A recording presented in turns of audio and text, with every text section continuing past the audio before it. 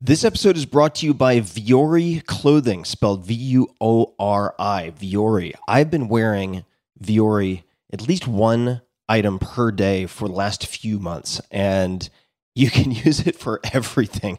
It's performance apparel, but it can be used for working out. It can be used for going out to dinner, at least in my case. I feel very comfortable with it. Super comfortable, super stylish, and I just want to read something that one of my employees said. She is an athlete. She is quite technical, although she would never say that. I asked her if she had ever used or heard of Vuori, and this was her response. I do love their stuff. Been using them for about a year. I think I found them at REI. First for my partner, t-shirts that are super soft but somehow last as he's hard on stuff. And then I got into the super soft cotton yoga pants and jogger sweatpants. I live in them, and they too have lasted. They're stylish enough I can wear them out and about. The material is just super soft and durable. I just got their Clementine running shorts for summer and love them. The brand seems pretty popular, constantly sold out. In closing, and I'm abbreviating here, but in closing, with the exception of when I need technical outdoor gear, they're the only brand I've bought in the last year or so for yoga, running, loungewear that lasts and that I think look good also. I like the discreet logo.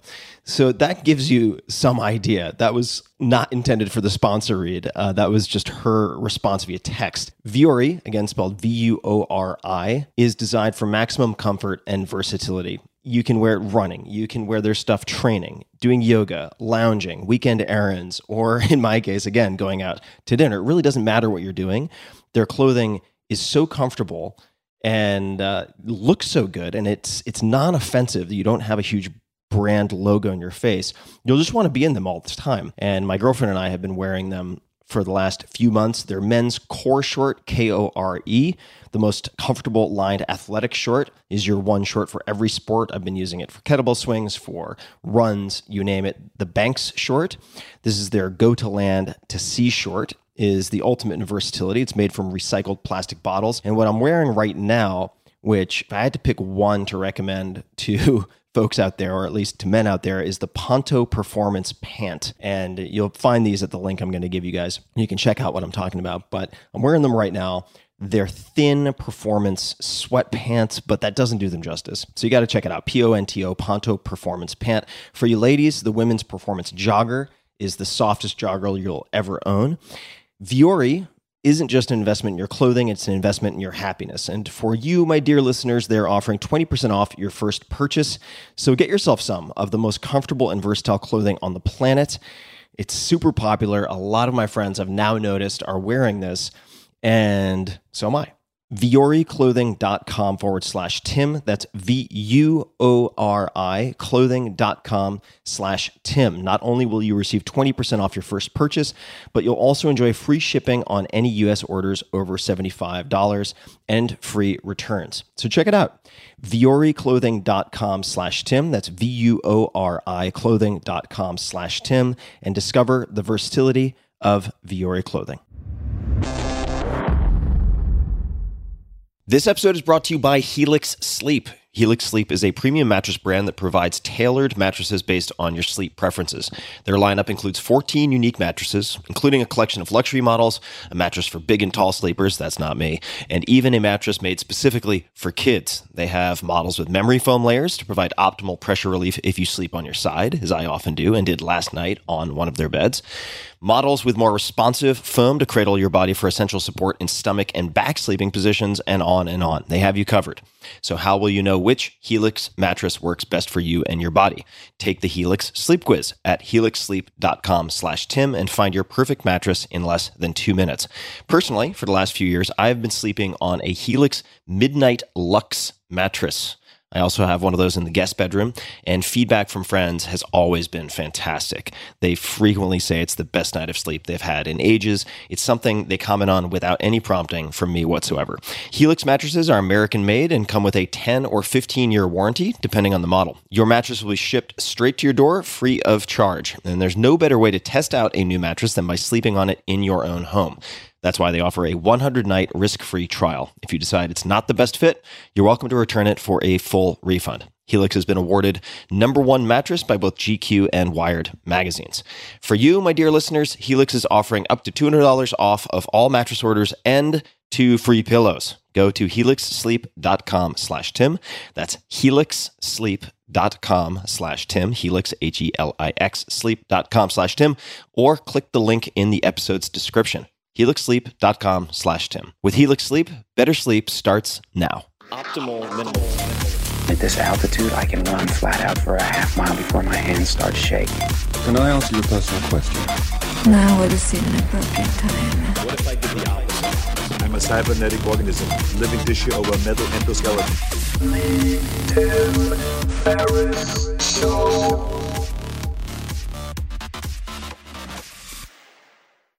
Hello, boys and girls, ladies and germs. This is Tim Ferriss. Welcome to another episode of The Tim Ferriss Show. I'm going to hop straight into the guest because I have so many questions I would like to ask. My guest today is Jonathan Haidt, spelled H-A-I-D-T. You can find him on Twitter at John Haidt. He is a social psychologist at New York University's Stern School of Business. Jonathan received his PhD from the University of Pennsylvania in 1992. His research examines the intuitive foundations of morality and how morality varies across cultural and political divisions. He is the author of The Happiness Hypothesis and the New York Times bestsellers The Righteous Mind and The Coddling of the American Mind with Greg Lukianoff. He has given 4 TED Talks, and in 2019, he was inducted into the American Academy of Arts and Sciences. Since 2018, Jonathan has been studying the contributions of social media to the decline of teen mental health and the rise of political dysfunction. He is currently writing 2 books, Kids in Space, Why Teen Mental Health is Collapsing, and Life After Babel. Great title also. Life After Babel, Adapting to a World We Can No Longer Share. You can find him at jonathanhaidt.com and on Twitter, once again, at John Haidt. John, nice to see you. Thanks for making the time. Oh, my pleasure, Tim. Very nice to meet you. So I thought we would begin with influences, how your personality, how your thinking has taken shape. And I wanted to begin with the name Richard Shweder. Could you please explain who Richard is and how he factors into your life story? I have many mentors, and sometimes I do what I call the gratitude parade in my head, and people flash past, and there's a string of mentors. But Rick Shweder is the biggest on who I am and what I've written. Rick Shweder is a cultural anthropologist at the University of Chicago. And when I wrote my dissertation at Penn, I wrote it on a debate that he was having with some other people who study morality, who were saying that morality is always about harm, rights, and justice. And Shweder said, well, yeah, where you live in Cambridge, Massachusetts it is, but around the world, the moral domain is much broader, and there's the ethics of community, ethics of divinity. So I planned a study to pit the 2 theories against each other, and I did a study in Brazil and the US across social classes, and Shweder's predictions really came out beautifully. I found big cultural variation, especially social class variation in morality. And in part because of that, I was able to get a postdoc doing research with him. So for 2 years after my PhD, I spent at the University of Chicago, and during that time, I got a fellowship to go to India for 3 months, where Shweder worked in Bhubaneswar in the state of Orissa or Odisha, India. And that period, that year, 1993, I hope that's a year that we'll come back to a couple times during this conversation, because that is the pivotal year in my life when my mind was blown in many ways, one of which was that I was reading Buddhism and Hinduism, and then I spent 3 months in India, and it really was like, welcome to my world and my way of thinking, because Shweder is the most brilliant, iconoclastic, thinking for himself, perverse in the most wonderful way, intellectual I've ever met. So that's the beginning of who Rick Shweder is. Perverse intellectuals. That might be the headline of this episode. So we are going to come back to 1993. We're definitely going to come back to Bhubaneswar. I was wondering how to pronounce that, so I'm glad you gave me the layup in advance. I'd like to visit a motto, I believe. You can't believe everything you read on the internet, but hopefully The Atlantic is reliable in this respect. A motto of Rick's that I'd like to unpack, which is, if someone asserts it, try denying it and see if it makes sense. If someone denies it, try asserting it and see if that makes sense. Could you explain what this means and maybe give an example of how he used it or would encourage students to use it? It comes from, I think, a brother-in-law of Rick's who is a dermatologist. And the dermatologist once said to him, "Oh, dermatology is easy. just follow this rule. If it's dry, make it wet. If it's wet, make it dry. And Rick, being, again, this perversity, he takes that rule, and that was sort of the way he ran his intellectual life. So when I went to Chicago, it's like the most intense intellectual square mile in the country. And you'd be in these seminars with all these, like, Nobel Prize winning economists and people, and someone would say something. And Rick would, like, turn it around and say, like, is the opposite true? And then he would ask, well, isn't also the opposite of what you're saying true? And then you'd have to think, like, wait, actually, yeah, that is too sometimes. And so what I take from it is we have such pressures to fall into line with our team, to go with what the dominant view is. And if you do that, you're going to end up being kind of a hack. You're going to end up being like everyone else. But if you just automatically question things, not to be a jerk. Now, you could do it and be a jerk, but if you just question it, just with pure intellectual curiosity, is it true if we turn it around? And usually it's not, but often it is. And that's how you get new insights. This is definitely good advice for anyone in a creative industry or in the academic world. Try turning things around. So how would, just as an example, Rick potentially use this in anthropology? Then that might have been a broader guiding tenet of his thinking that applied to much more outside of his declared field of expertise. But is there an example you might give for how that would fit into anthropology or the type of research that you were doing at the time? So one pops to mind, but it's so offensive that I have to start with something else, because otherwise I'll lose your listeners. You have to warm up the listening hamstrings. Yeah. So just one example is he was in a discussion with some psychologists, because he's an anthropologist, but he's in cultural psychology. I'm a psychologist. So he was in a discussion with some psychologists, and they were saying, well, we have experimental evidence on this, and that's just so much more reliable than ethnography. I mean, ethnography, an anthropologist goes someplace and they take notes and they report, but that's just one person's view. Experimental evidence is just much more reliable. And he turns around and he says, oh, really? Well, let's see. And then you look at experiments that often don't replicate. And then you look at anthropological accounts where often multiple anthropologists will go someplace and they will find the same thing. So the point is just, you automatically assume, well, of course, experiments with numbers and careful procedures are better. But he just sort of turns around and says, well, actually, maybe not. Okay, so that's the easy one. I hope listeners are with me on that. Here's the harder one. Just about the most offensive cultural practice in the world for anthropologists and enlightened people is called FGM. Now, that stands for female genital mutilation. And anthropologists and progressives are so tolerant, so quick to say, let's not condemn other cultures, let's look at it from their point of view. But on this issue, they don't. And what Rick was doing was saying, in the societies where they do this, let's try to understand what they're doing. And he's totally open to the fact that sometimes it really is a horrible operation that deprives the woman of sexuality. And so there are such a range of practices.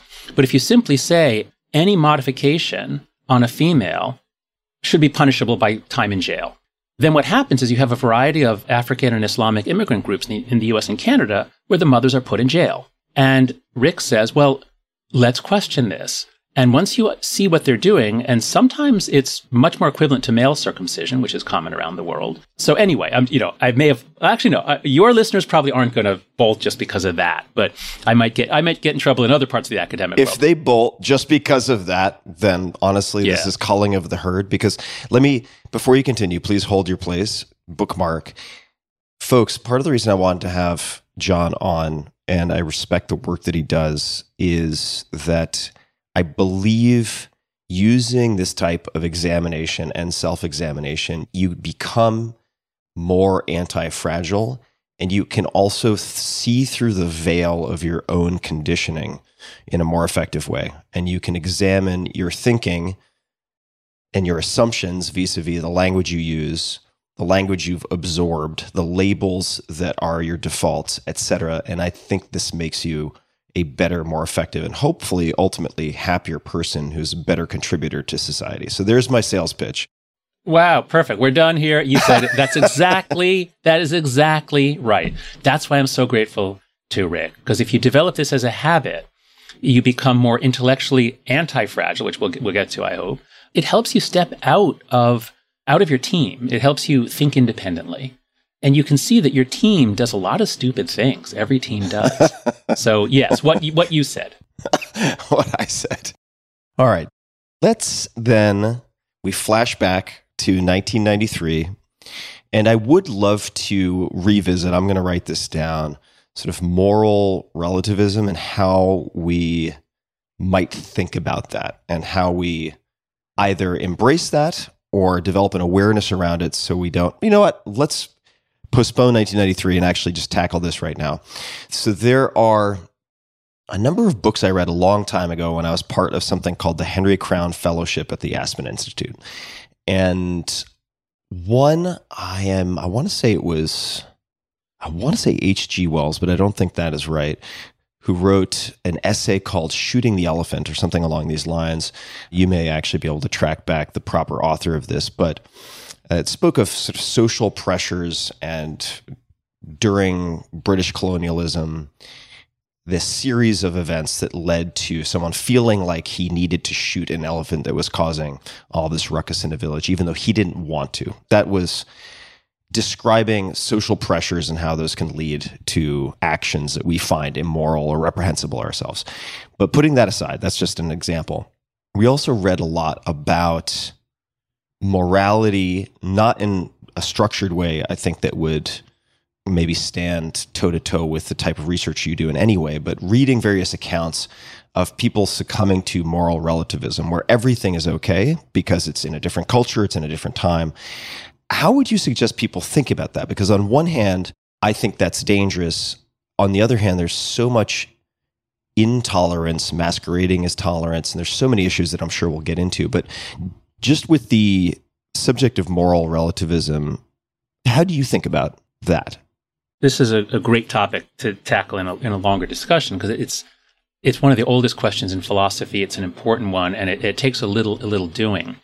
There are a lot of intellectual puzzles where we just sort of naturally think about it on like a single dimension or as a binary. And if you kind of break it up into multiple dimensions, then you see solutions.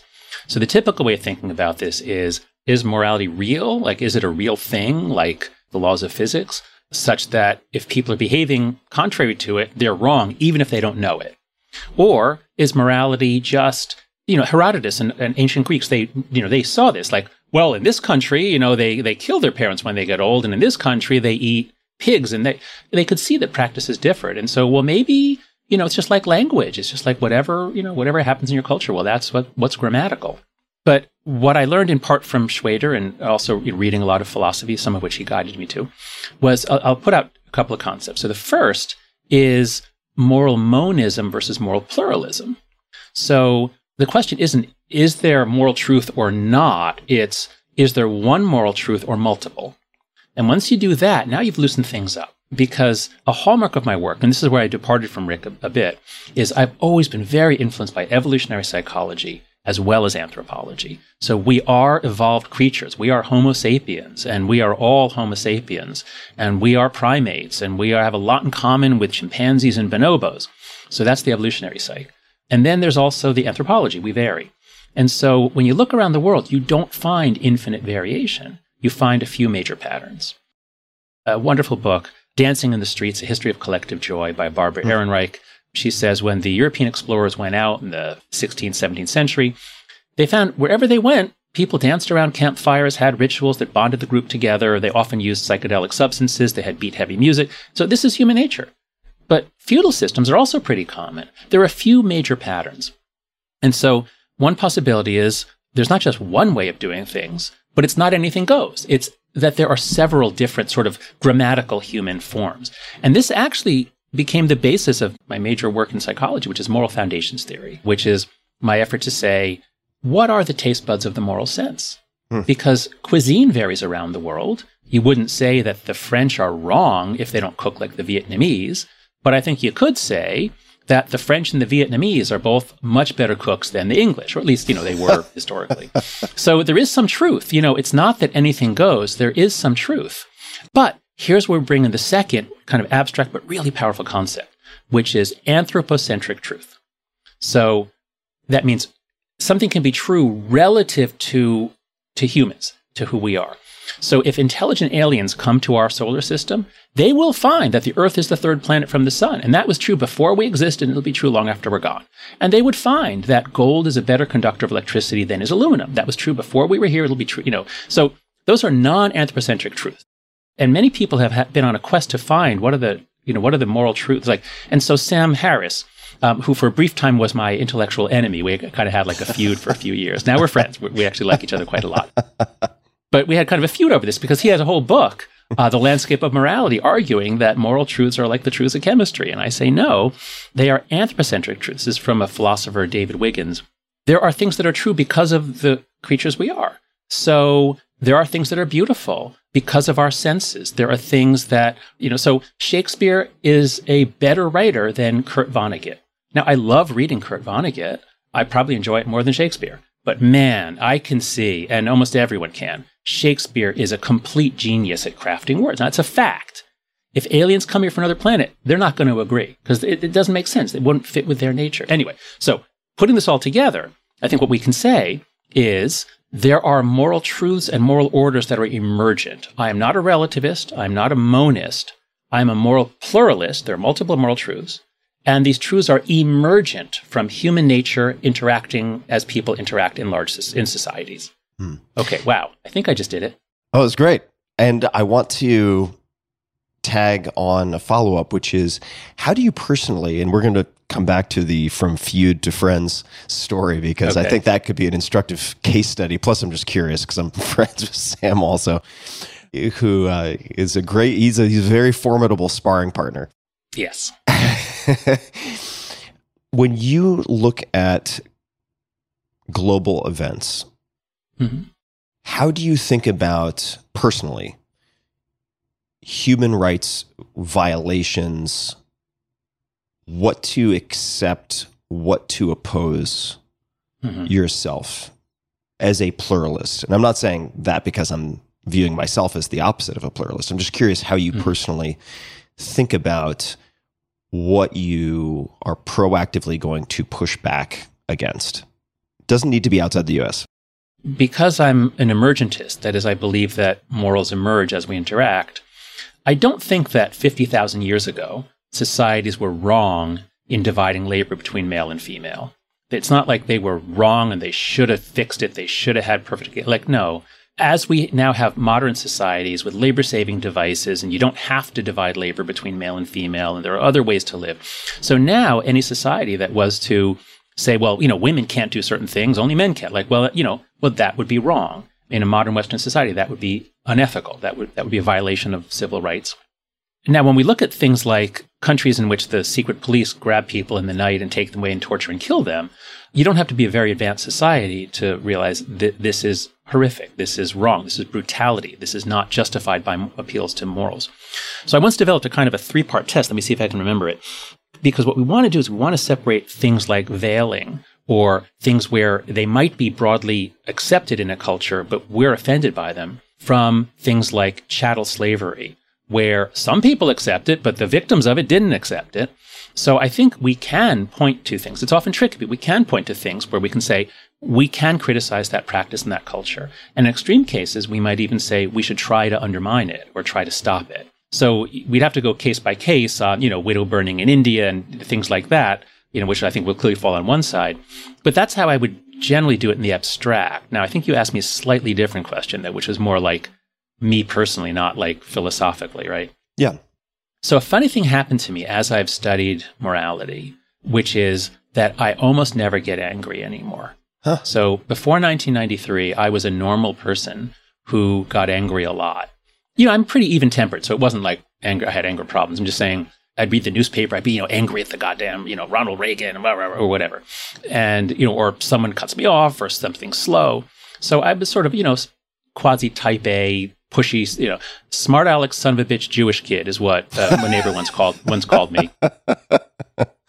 So I used to be like that. And then in 1993, I changed. The key thing there was actually taking LSD for the first time while I was studying to go to India and reading the Bhagavad Gita and reading, Hinduism and Hindu philosophy. And I was 29 years old.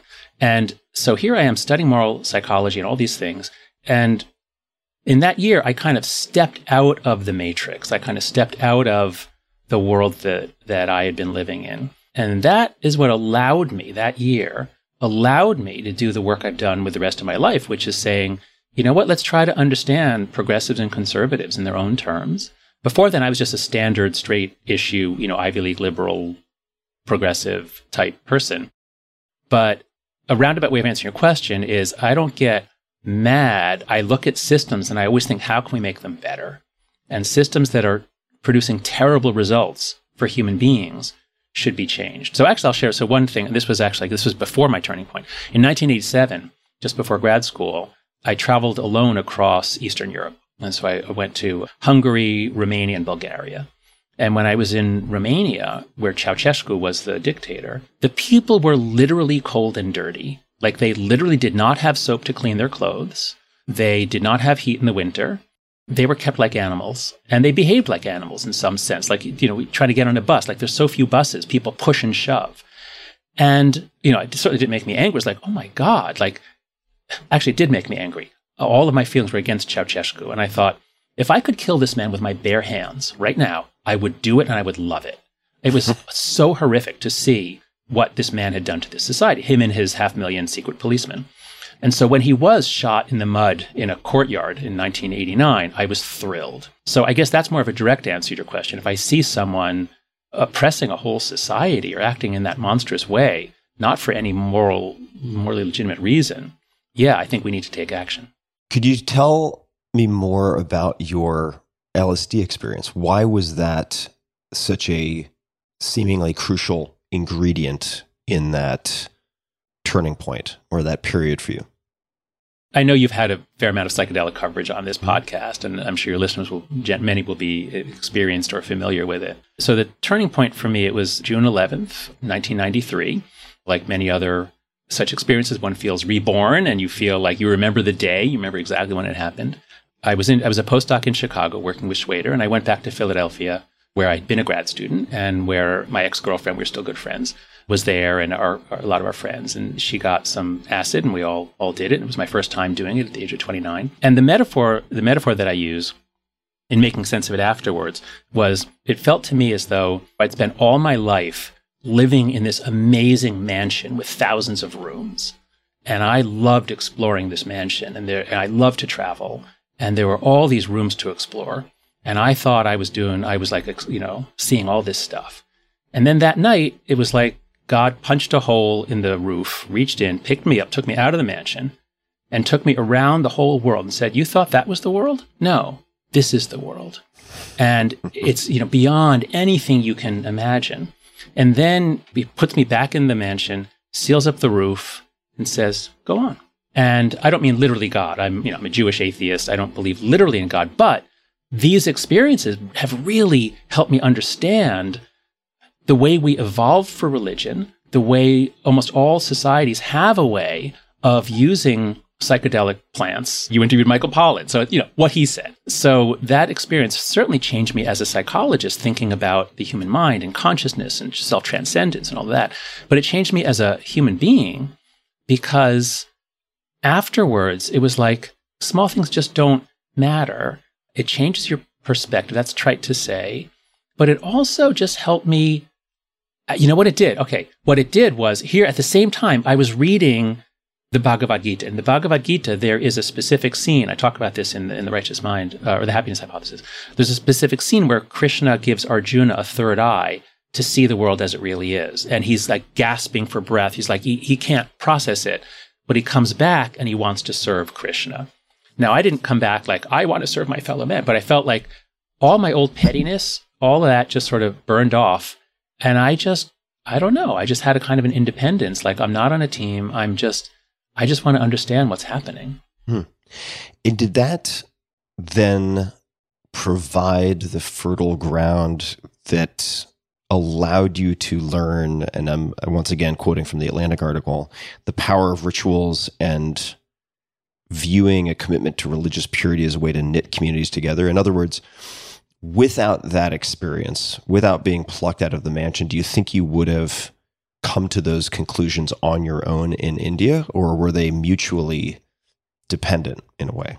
I think they were mutually dependent. Yes. I don't think I could have done it. It would have been just more of a standard intellectual experience, like, this is interesting. Let me write this down in my notebook. Let me try to make sense of this. Because the other piece we want to bring in here is that in grad school, I read Émile Durkheim, the French sociologist, and it really comes out in The Righteous Mind, like Rick Schwader and Émile Durkheim and Charles Darwin. Like those are the three heroes of the book. Those three men, their ideas just transformed my thinking. And so you put those all together in a 29-year-old brain who's having a tremendously good time at the University of Chicago and then going to India. And then, as you're shaking it up, you put in just a tiny little bit of LSD and like, boom, it comes out into a totally new configuration. So that's kind of what happened to me in 1993. It was like the MSG of spiritual multidimensionalism. Just Yes. a little bit of pixie dust of LSD. Pixie dust, yes.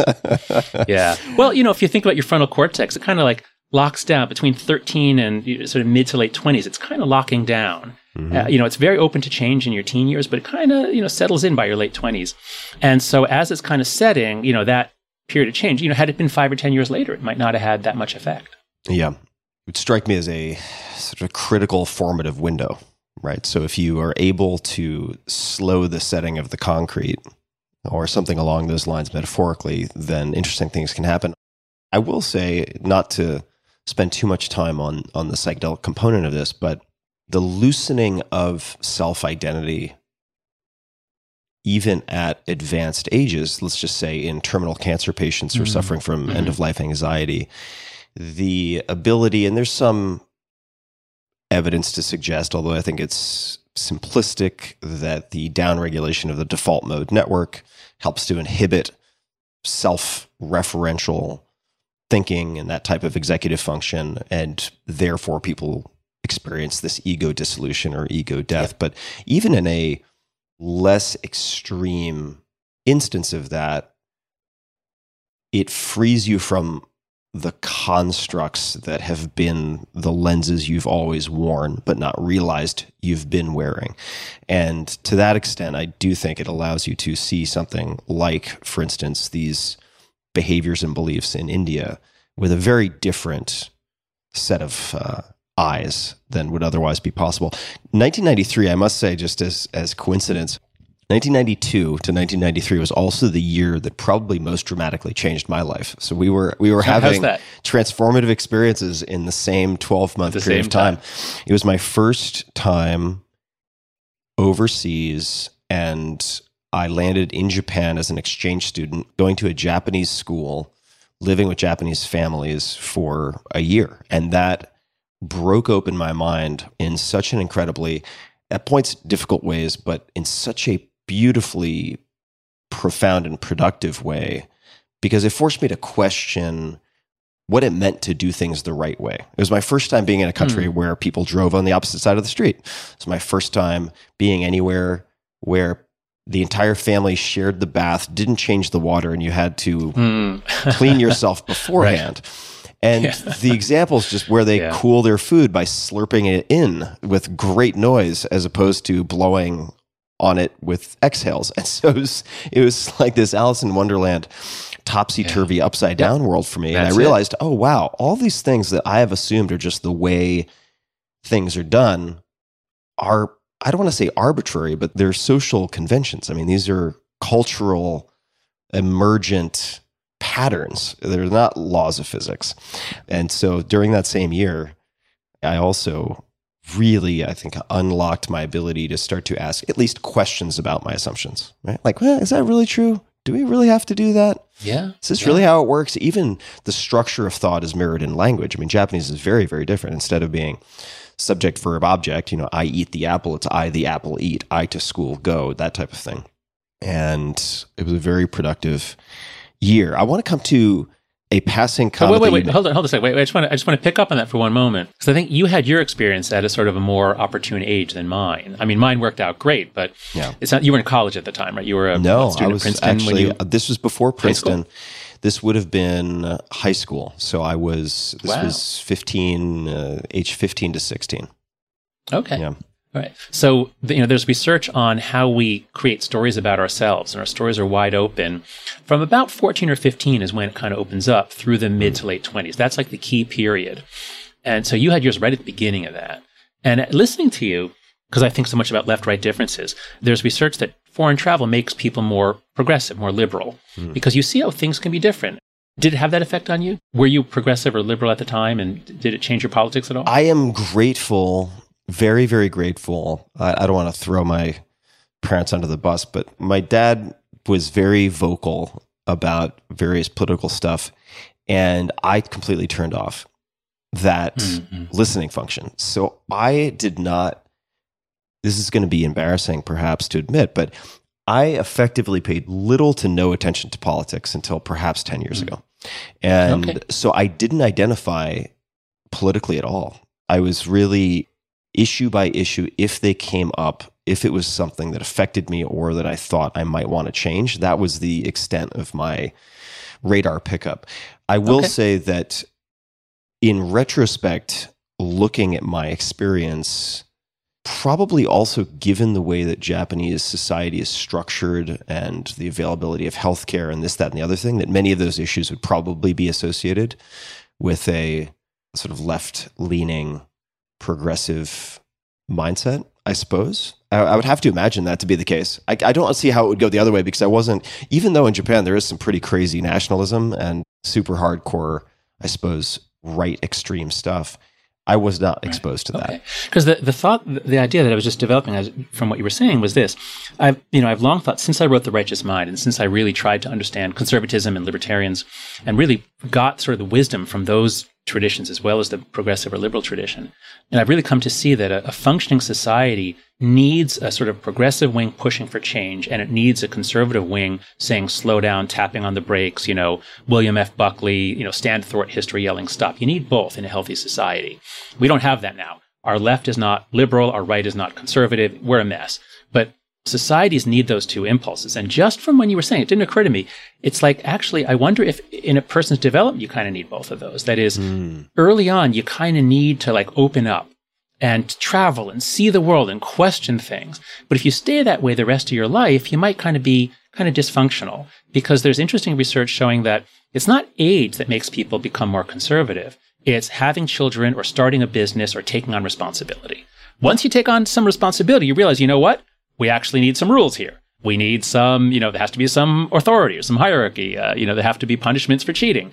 So in the course of a human life, maybe there's like the opening up travel period, and then they're like, okay, you got all this stuff in your head. Now you have to apply it. You have to kind of focus. You have to be conscientious. All right, just a thought. Keep going. I like that idea, and I've never thought of it that way.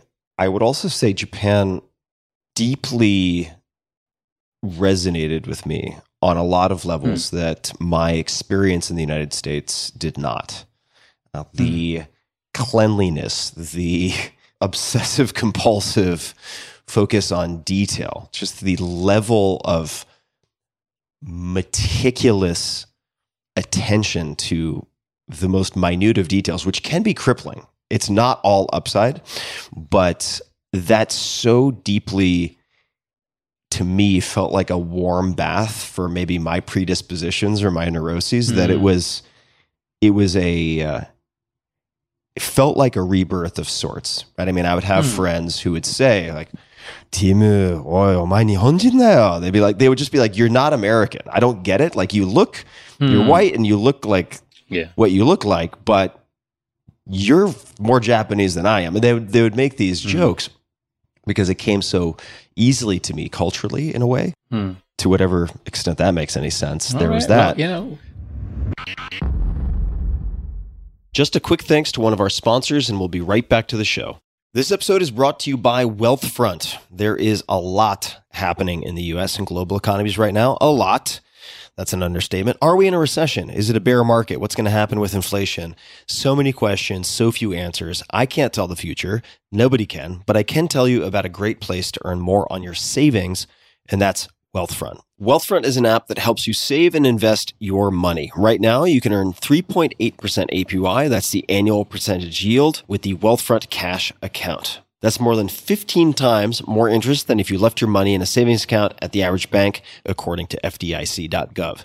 Getting a cash account is easy. It takes just a few minutes to sign up, and then you'll immediately start earning 3.8% interest on your savings. And when you open an account today, you'll get an extra $50 bonus with a deposit of $500 or more. Visit wealthfront.com/Tim to get started. There are already nearly 500,000 people using Wealthfront to save more, earn more, and build long-term wealth. So why wait? Earn 3.8% on your cash today. Plus, it's up to $2 million in FDIC insurance through partner banks. Visit wealthfront.com/Tim to get started. That's wealthfront.com/Tim. This was a paid endorsement by Wealthfront. I did want to ask you about your comment, the label you used of Jewish atheist. So I am a Jewish atheist. And I want to provide some context for this, which is Paul Graham, who's famous for co-founding Y Combinator, had a tweet, I think it was actually in one of his essays also, along the lines of the more labels you apply to yourself, the stupider you become, something like that. I'm paraphrasing it, but be careful with the labels that you use. I'm not forcing that on you, but I'm curious to know the thinking behind Jewish atheist. And I'm friends with a writer named AJ Jacobs who's said, "Oh yeah, I love AJ. Yeah, the funniest writers around." Yeah, he's hilarious. So he said something like, "I am to Jewish what Olive Garden is to Italian," or something like that. was his explanation when he wrote the book The Year of Living Biblically, which is a fantastic book. How do you think about being Jewish? What does that mean to you? So first, if we're having this discussion in the context of a Christian background culture, Christianity is somewhat unusual, although Islam is similar, in making it's all about your relationship with God and faith. And Judaism is a more ancient religion, and it's very much about a story about a tribe, a group that has these ups and downs in history, and we're bound together. And of course, God is a very, very important part of the story. But as Jews have lived in different cultures around the world, well, that shapes your identity. And you can be Jewish and not believe in God, just like you can be Italian and not be Catholic. Right. So as an ethnic group, as an identity, as a culture, I'm Jewish. And I recognize the influence of just the norms, the argumentativeness, and here we're talking Ashkenazi Jewish. I should always be clear that, Sephardic Jews are different. There are different kinds of Jews. But the American Jewish experience is sort of dominated by the Ashkenazi, the Eastern European immigrants. All four of my grandparents came here from Russia and Poland and Belarus around 1907 when they were teenagers, roughly. It's part of my... So I was about to say it's part of my identity, I guess it is, but I'm playing these days with the idea that actually I'm an anti-identitarian. I think part of what's wrong with the country is that America, of all countries, needs to be a melting pot. We need to have a generally assimilationist ethos, and that worked so well for the Jews, the Irish, the Italians, all the groups that came through Ellis Island into an assimilationist 20th century America. It worked out fantastically well. So anyway, we can follow that down in a moment, the identitarianism. But you can be Jewish by identity and not believe in God. In fact, I'd like to do this formally. I always think if you ask a Christian, do you believe in God? Usually, if they've identified as a Christian, they're usually going to say yes. Okay, try asking that with 10 Jews. Maybe one of them will say yes, and maybe 2 or 3 will say no. And the rest will say, well, it depends. I mean, do you mean this? Do you mean that? Like, well, sort of, maybe.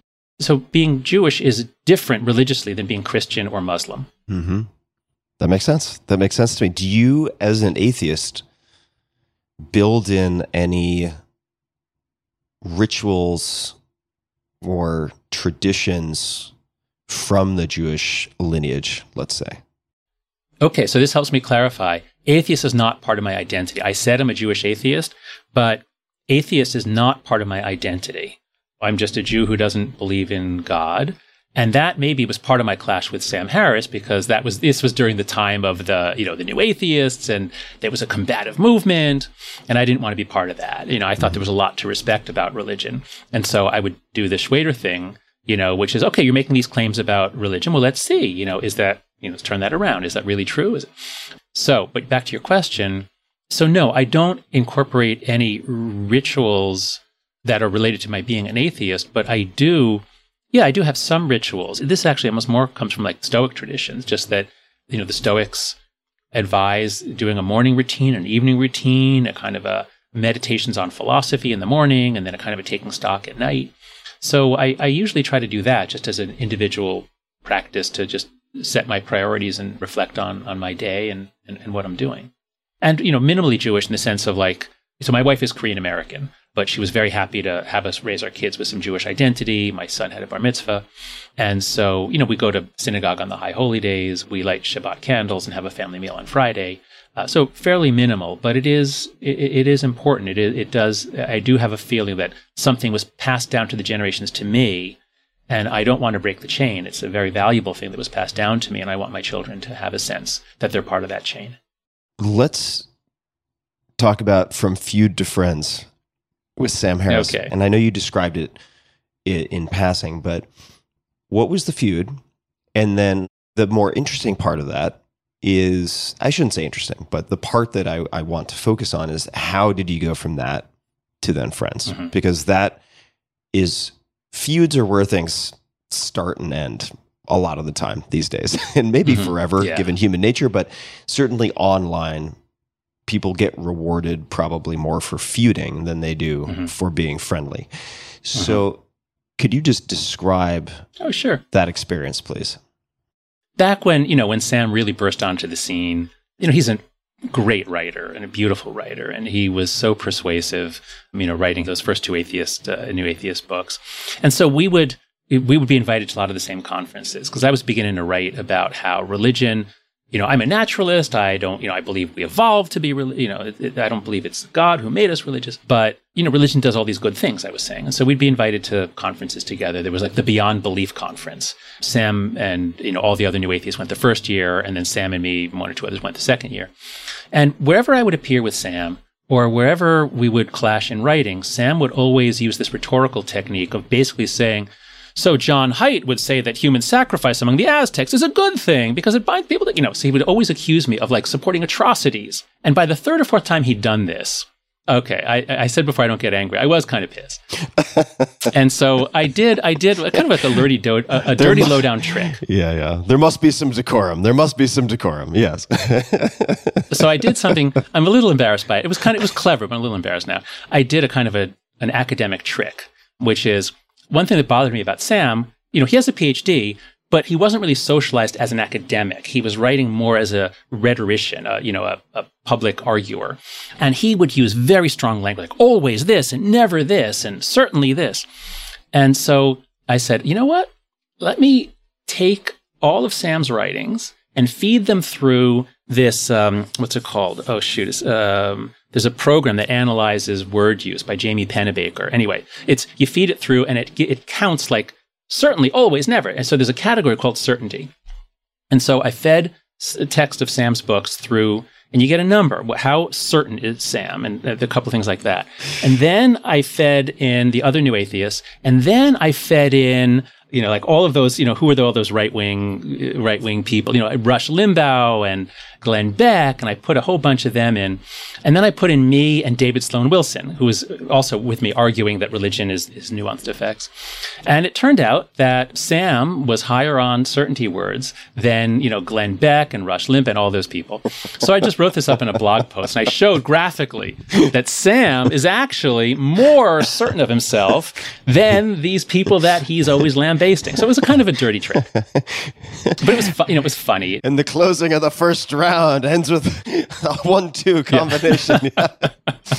Yeah. So, and then I think I offered, I called it the Moral Psychology Prize or the Sam Harris Prize or something. That's okay. I forgot a crucial thing.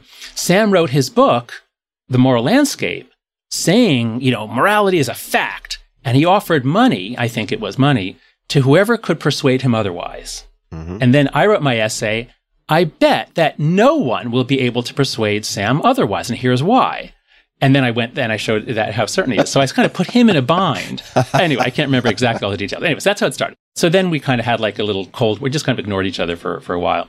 My recollection of how it ended was, Sam is incredibly courageous and is not a partisan, and he thinks for himself, and he does things that make people hate him on both sides. And I really do I always respected him for that. And it was something, I think it was, he said something about Islam, and he was being lambasted, and I can't remember whether I, retweeted something or said something. I put up some little tiny show of support for him. I think that's how it went. And then Sam acknowledged it and thanked me for it. And what happened was, because our feud was in 2014, And that was back before everything went insane. And around 2014, 2015, everything went insane. And there was this incredible, explosion of illiberalism on campus and in the academic world, the intellectual world. And Sam and I were then actually both on the same side, which is we believe in being reasonable and using evidence. We ultimately were sort of natural allies, and whoever first gave a little show of support for the other was like, okay, yeah, you know what? I like you. And this, I've been on his podcast twice, and I have just great admiration for him. He's a very, very smart cookie. I'm also a very big fan of Sam. And Flashboil, 2014, 2015. What the hell happened? What contributed to things suddenly hockey sticking in insanity? Could it have been predicted? No, I don't think so, because I find these big ideas that really help me think. And so I'm going to put another one out there, which is a complex dynamical system. And is this something you've talked about on your show before? Mm-mm.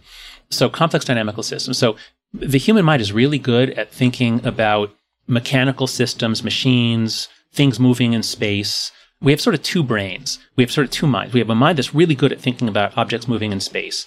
And so there's popular mechanics for people like doing that. And we're really good at thinking about people moving in social space and forming alliances and betrayals and soap operas and all that. And so there's People Magazine for people like doing that. Those two things we're really good at. But there are a lot of things in our world that are nothing like that, like the weather, the economy. There are complex dynamical systems where you can't, even in principle, predict what it's going to do because it's a chaotic, complex system. And you can change parameters and you can kind of predict which way things are going to go, but you can't really know. And when you change parameters, you can suddenly get a phase change. And so mechanical systems are easy to understand. Complex dynamical systems are very hard, but we live within them. And so what happened, I believe, is that we hit a phase change. It actually began in 2014, but it blew up in the academic world in 2015. And so this is what I've called metaphorically the fall of the Tower of Babel. So if you simply wire people up, if you just connect people more and more, you think that's good, right? And we always thought that. And, from the Roman roads and the first telegram cables or the Pony Express, it's good to have more communication. That's generally a good thing. But it could have some problems. And it might be that you just get to a point where everyone's so connected that everyone is yelling or everyone's mad at everyone. So it might just be that there's more and more connection. But I think it's something else. What I've come to believe in trying to understand what the hell happened is it's the nature of the connection changed after 2009. So once, what we used to call social network sites, they connected people. So you could use Facebook to communicate with your friends from high school. That was great. There's no problem there. But in 2009, Facebook introduced the like button. Twitter introduced the retweet button. Facebook copied it with the share button. So social media isn't just connecting people anymore. And we stopped talking about them as social networking sites. We start using the word social media platform. Now it becomes about performance, and it becomes much more viral, much more explosive. It's not about me talking with you. It's about me talking at you in the hopes that my slam on you will get picked up by others, and that will make me famous. That will get me prestige. And once everyone's motivated to do that, or I should say once 10% of people are motivated to do that, the system develops new properties that were not there in 2008. And most of your listeners, if they're old enough, can remember, it used to be an amazing place. Like the internet was amazing, social media was amazing, Twitter was playful and fun. It's still that in part, but it just became much nastier. One of the key innovations, I believe, was what Facebook called threaded comments. So it used to be, if Barack Obama puts up a tweet in his first term, he puts it up and people can respond. And that's it. They just respond. And that's it. You can say, you can say you're stupid or you're terrible. And that's it. You say that. But in 2014, Facebook said, how about to increase engagement? How about we let everyone fight with everyone everywhere? So if Barack Obama puts up a Facebook post in his second term or after 2014, someone can, say, go back to Kenya.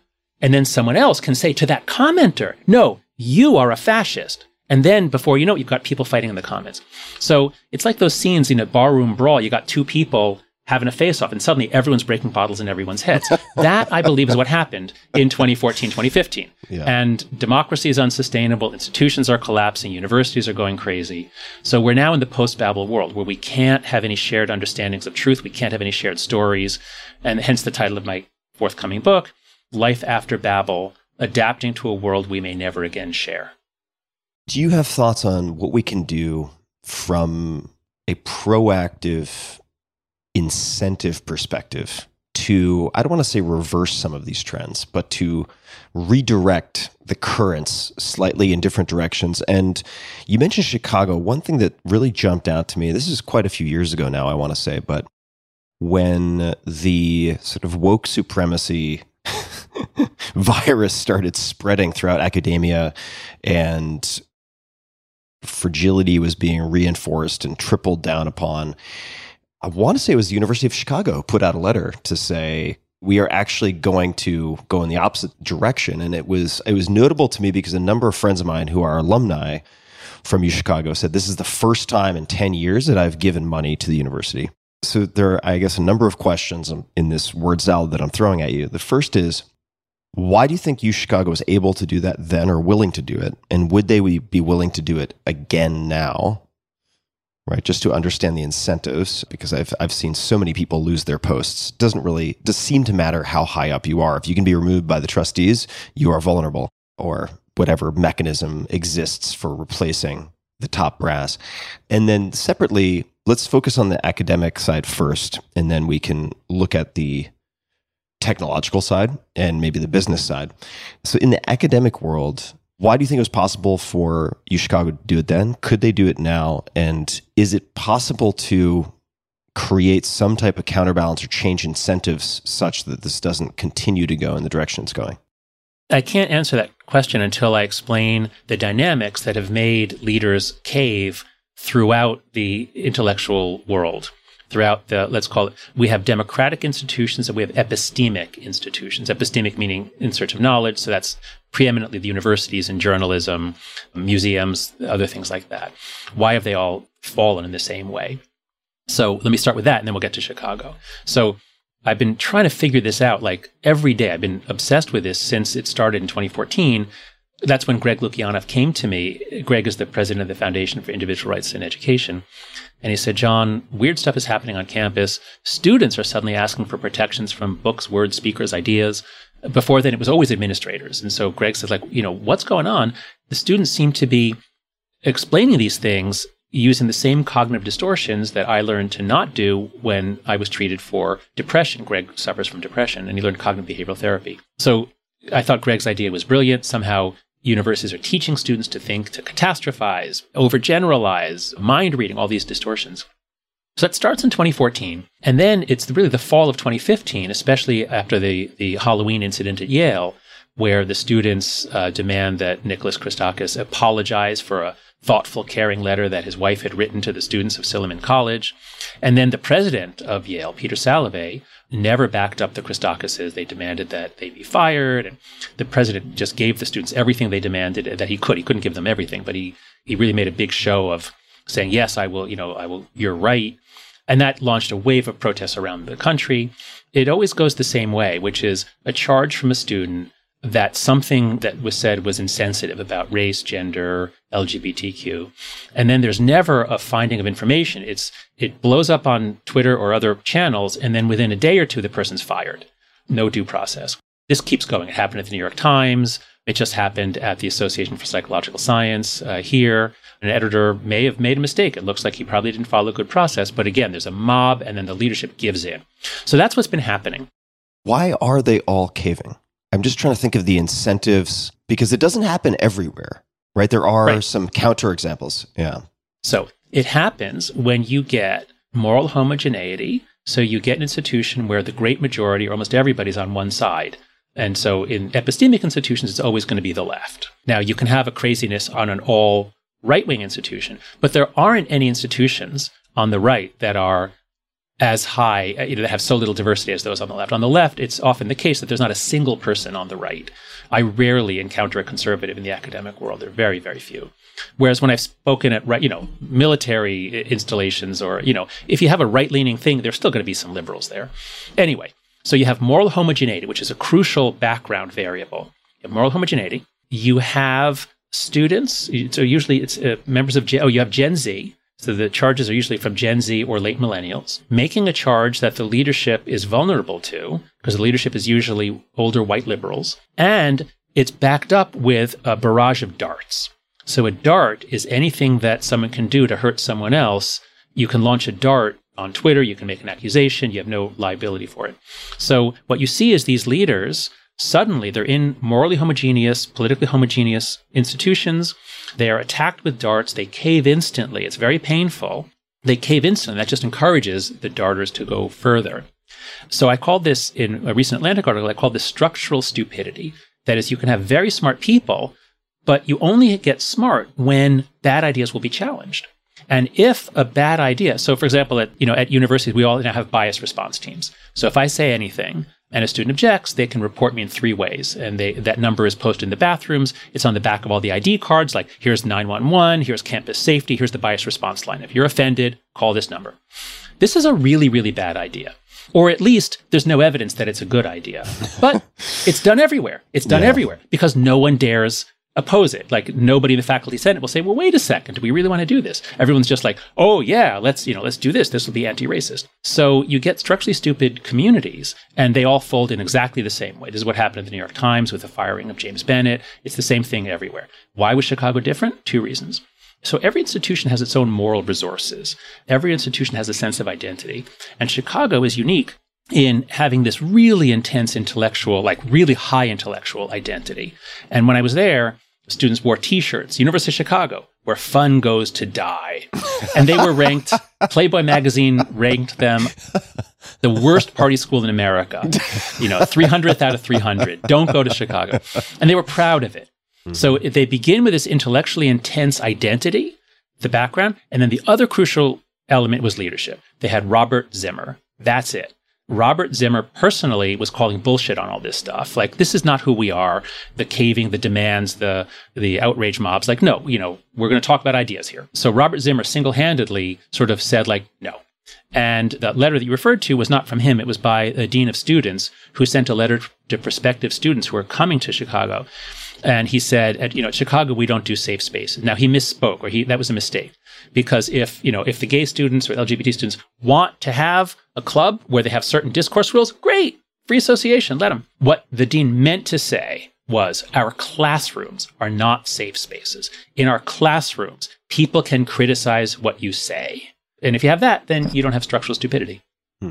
So if we're looking at structural stupidity, I start to think about structural dynamics and the ways in which people are vulnerable or less vulnerable to losing their posts. Let's just say you are Brian Armstrong, CEO of Coinbase, and the company is doing well, and you want to remove, and I don't want to speak for him, but this has been very well covered. You want to put out a letter that effectively says, this is our mission. If you're aligned with this mission, great, but we cannot be responsible for every cause or world event that pulls our direction in a given velocity towards whatever outcome you might want. Therefore, if you would like to discuss these things and feel like it should be done at work, go elsewhere. We're going to give you a fantastic severance package. Part of the reason he can do that, aside from, I think, being very courageous, thinking for himself, and being willing to take a lot of flack in the short term, in the long-term best interest of the company, putting that aside, he's also, I think, in doing that, unlikely to get fired, right? It would take the board of directors to remove him, and then there's the question of, well, who would we replace him with? Who would actually be a good enough operator to do a better job? Going to be very tough. I suppose what I'm wondering is, within academics, do you think there's anything that can be done to provide protections or safety nets such that more people can actually take a counter position? Yes. So let's start by understanding the complex dynamical system of a company in a capitalist economy. So all the stuff that started on campus in 2015, Greg and I wrote about it in The Coddling the American Mind. We were going to have a chapter on The Coddling Goes to Work, but there weren't enough stories in 2017 when we were finishing the writing. So we closed down the book. And then in 2018, it all starts blowing up, all this stuff, because Gen Z graduates, they move into the corporate world, and they do the same stuff there that they were doing on campus. The accusations that someone wore a hat that offended me, you have to punish them. This is an HR issue. So all that stuff starts around 2018, 2019. And then, of course, in the summer of George Floyd, the political activism intensifies, for, again, understandable reasons. But in that summer, almost all businesses, it seems, put out a statement on Black Lives Matter. Now, that was an exceptional summer, exceptional event. But that then led to pressures, that then led to a reorientation of much of corporate America, at least in progressively leaning companies, much like what happened to us in the academy in 2015, 2016. So it was very, very similar. But the difference is that companies actually have to make money. They actually have to be tied to the real world. So if they do things that backfire, that cost a lot of money without any benefit, like mandatory diversity training, it takes a lot of money. There's not really any evidence it makes anything better. At some point, reality hits companies. Universities are different. They're not like that. There is no reality. The leading ones have gigantic endowments. Yeah. No matter how bad the service is, parents all over the world want their kids to go to the top 10 or 15 American universities. And it doesn't matter what happens. The product can suck, but the demand for it is infinite. So universities are not tied to reality in the way that a business is. That's the first thing. Second thing is that most businesses are not as uniform as universities. So Armstrong, I presume he's right of center or libertarian. I don't want to speak for him. I'm is not he conservative? Sure. Yeah, I'm not. Okay. I honestly have no idea. But in any case, yeah. But I don't think he's progressive. I think he was, So my point is that a number of right-leaning CEOs did that. He was the first big one, and it's called the mission focus movement. That our company is not here to fix everything in the world. We're here to provide a great service for our customers. So mission focus. And a few right-leaning companies did that. And the one that really changed things then was when Netflix did it. Because Netflix is a very progressive company, hugely important culturally. And when the Netflix CEO said something similar, which was, if your values mean that you can't work on certain projects, maybe you shouldn't be working at Netflix. And I speak to a lot of managers and CEOs and leaders, and they were so thrilled because almost all leaders hate this woke stuff. Almost all university presidents hate it. It makes their lives hell. So in the business world, they're able to push back, and they have been. So the pendulum is swinging back in business. I don't yet see a sign on campus of a pendulum swinging back. I think it will happen eventually.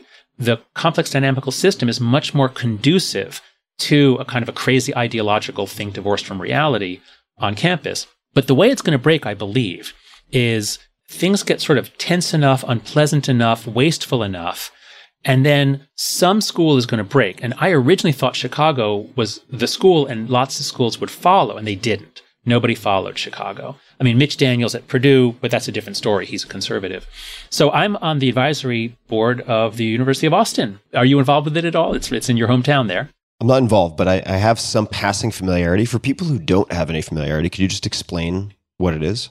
So it's a university founded on the idea of we're going to rethink what a university should be.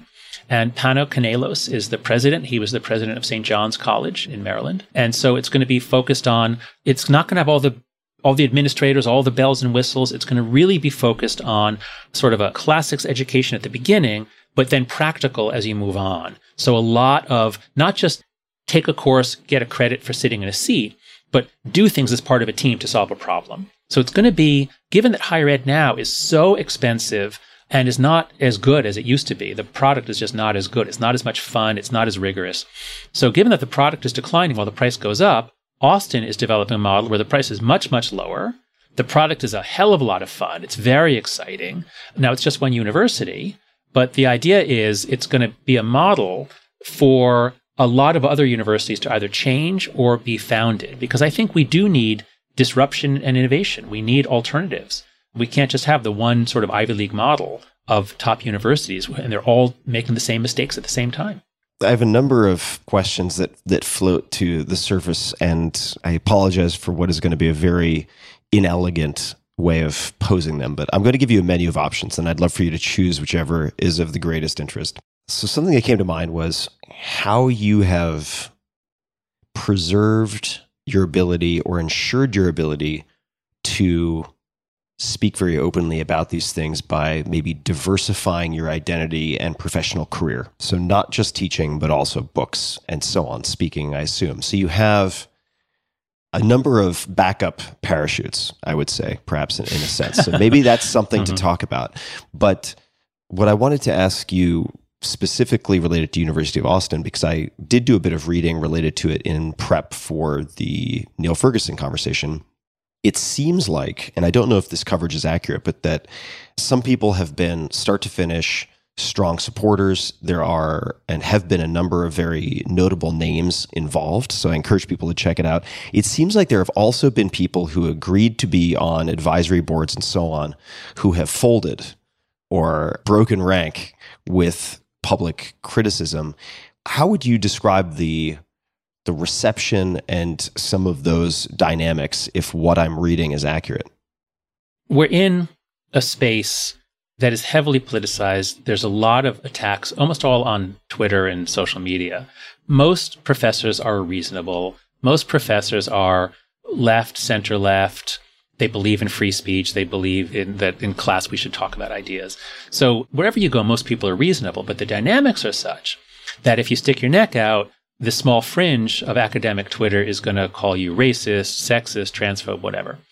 And for a while, that was really scary. And I think now it's kind of like the boy who cried wolf 10 million times, once everyone's accused of racism, sexism, transphobia, Islamophobia.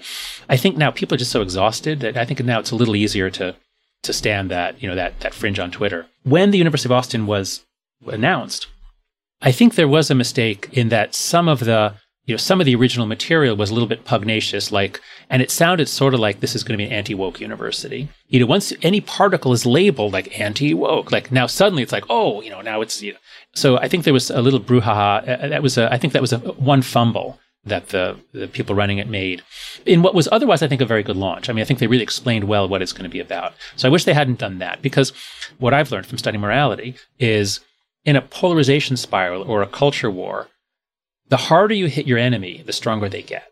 And so you don't win by punching them really hard. You can never destroy them. In a real war, you can literally kill them and take their land. But in a culture war, you can't do that. And so I think it's really important. This is what we've done at Heterodox Academy. So I founded an organization called Heterodox Academy. It's now run by John Tomasi as our president. And our attitude is we're not here to fight the culture war. We're here to build great things. We're here to help people remember why they love universities, why universities are so important. And I think Austin is doing that. So I think early on, it was a new thing, and it wasn't clear what it was. And there were one or two people who left the advisory board at that early stage. But I think now it's settled in. It's being successful. It doesn't yet have a full year of students. It had a summer program. And I think we need variation. We need innovation. And so I'm actually very excited about it. Yeah, I agree. I'm excited to watch it. Could you say a bit more about Heterodox Academy? So I gave a talk in 2011. I was invited by the president of the Society for Personality and Social Psychology to be part of a panel at our annual conference on the future of social psychology. And, we talked about my stepping out in 1993. I'm not on a team. I was still very much a Democrat. I voted for Democrats. But by the time I was writing The Righteous Mind, I began to really take seriously that you need viewpoint diversity. You need conservatives and libertarians. You can't just have a bunch of progressives studying psychology. You get bad results. And so I gave a talk on how, this is a problem. This is a problem. We don't have any conservatives. And I went through all kinds of methods of finding a conservative social psychologist, and I couldn't find any, and I finally found one. So I gave a talk on this, and I wasn't kicked out of the field. People actually said, oh, you're right. Actually, this would help us if we had some political diversity. So that was 2011. And this was just a problem about the faculty. And some other professors who were there liked what I said. They said, yeah, we think this is a problem too. So we wrote a paper together on laying it out more formally. I think the title was Political Diversity Will Improve Social Psychological Science. So this is a straight academic faculty project. And then it turns out, actually, the same problem was happening in law schools and sociology and a lot of fields. Their research was not reliable because of orthodoxy, political orthodoxy. So we all got together and said, hey, let's put up a website. And Nick Rosenkrantz, a law professor at Georgetown, came up with the name Heterodox Academy. It's the opposite of Orthodox Academy. Orthodox means straight one. There's only one way of thinking. Heterodox means there should be a variety of ways of thinking. We need that in order to be successful. So we put up the website. We started it as a blog around September 12th of 2015. And right after that, Yale blew up, the universities blew up, and suddenly it was like, wait a second. We thought this was just a faculty thing, but now it turns out the campuses are going insane. The students are behaving in this strange way. They're saying everything is violence, everything is danger, everything's a threat. So Heterodox Academy grew from just this faculty project to really being much more about university culture. To do our jobs, we have to have not just viewpoint diversity, but a sense of grace, a sense of tolerance, a sense of intellectual humility and generosity. We have to be able to think together. We have to have people like Rick Schwader saying, okay, you asserted that? Well, let me try the opposite. And then they don't get fired for doing it. So that's what we're trying to do. Heterodox Academy now has we have a couple of big projects. One is we're branching out and having campus communities. We're going to be working directly on campus with we have about 5,000 members. I invite everyone who's listening here, if you are a professor or an administrator, if you're an insider to universities, if you're part of the community that is tasked with preserving these precious institutions, please go to heterodoxacademy.org and click on About Us and join. You can see our membership. It's free. We have 5,000 professors as members, and we're equally divided, left, right, libertarian. We're sort of all over the map. And it's a wonderful community. If you remember when it was fun, when there were jokes and exciting ideas, if you remember when everything wasn't so dangerous, please join us, because that's what we're trying to recall and restore. Who are some of the thinkers who have informed how you think about intellectual heterodoxy? And I will throw one out there because I think that John Stuart Mill. Oh, and yes. Is this quote from John Stuart Mill? He who knows his own side of the case knows little of that. Is that John Stuart Mill? He who knows only his own side of the case, only his own side of the case, knows little of that. Exactly. That's right. So John Stuart Mill is the patron saint of viewpoint diversity. In fact, I would urge, I should have a copy of it here somewhere, one of the greatest works of the liberal tradition is On Liberty. It's a kind of a long book with dense prose, but chapter 2 is the key chapter on diversity of thought or freedom of thought, liberty of thought, I think it is. So at Heterodox Academy, we took that chapter, it's 15,000 words, we cut it in half, we edited it down, so you have a shortened version, much easier to read, and it's beautifully illustrated by a brilliant artist, Dave Cicerelli. So if you go to heterodoxacademy.org/mill, it's a free ebook. You can buy it on Amazon for $20, but we put out a free ebook because we want students to read it. And it really just makes the case that you need viewpoint diversity if you want to get smart, if you want to figure things out. An amazing thing happens. This is what I've really taken to heart from studying John Stuart Mill, is if you want to improve your thought, the world will help you if you ask. And if you go to people who disagree with you and say, here's what I'm thinking, where am I wrong? They'll tell you. And so when Greg and I wrote The Coddling the American Mind, I paid 7 social justice activists to read it, paid them each $700. And they read it and they gave me their comments and their criticisms. 1 or 2 of them were kind of pissed off or annoyed, but the others were actually like, oh, this is interesting. Like we really engaged with each other, and they made the book better. So you really need to seek out criticism. You need to seek out people who differ from you, and then actually you'll get smarter. Have you found other people who have studied morality to defuse or defang their anger in the same way that you experienced it yourself? Is that a pattern that you've observed in other people?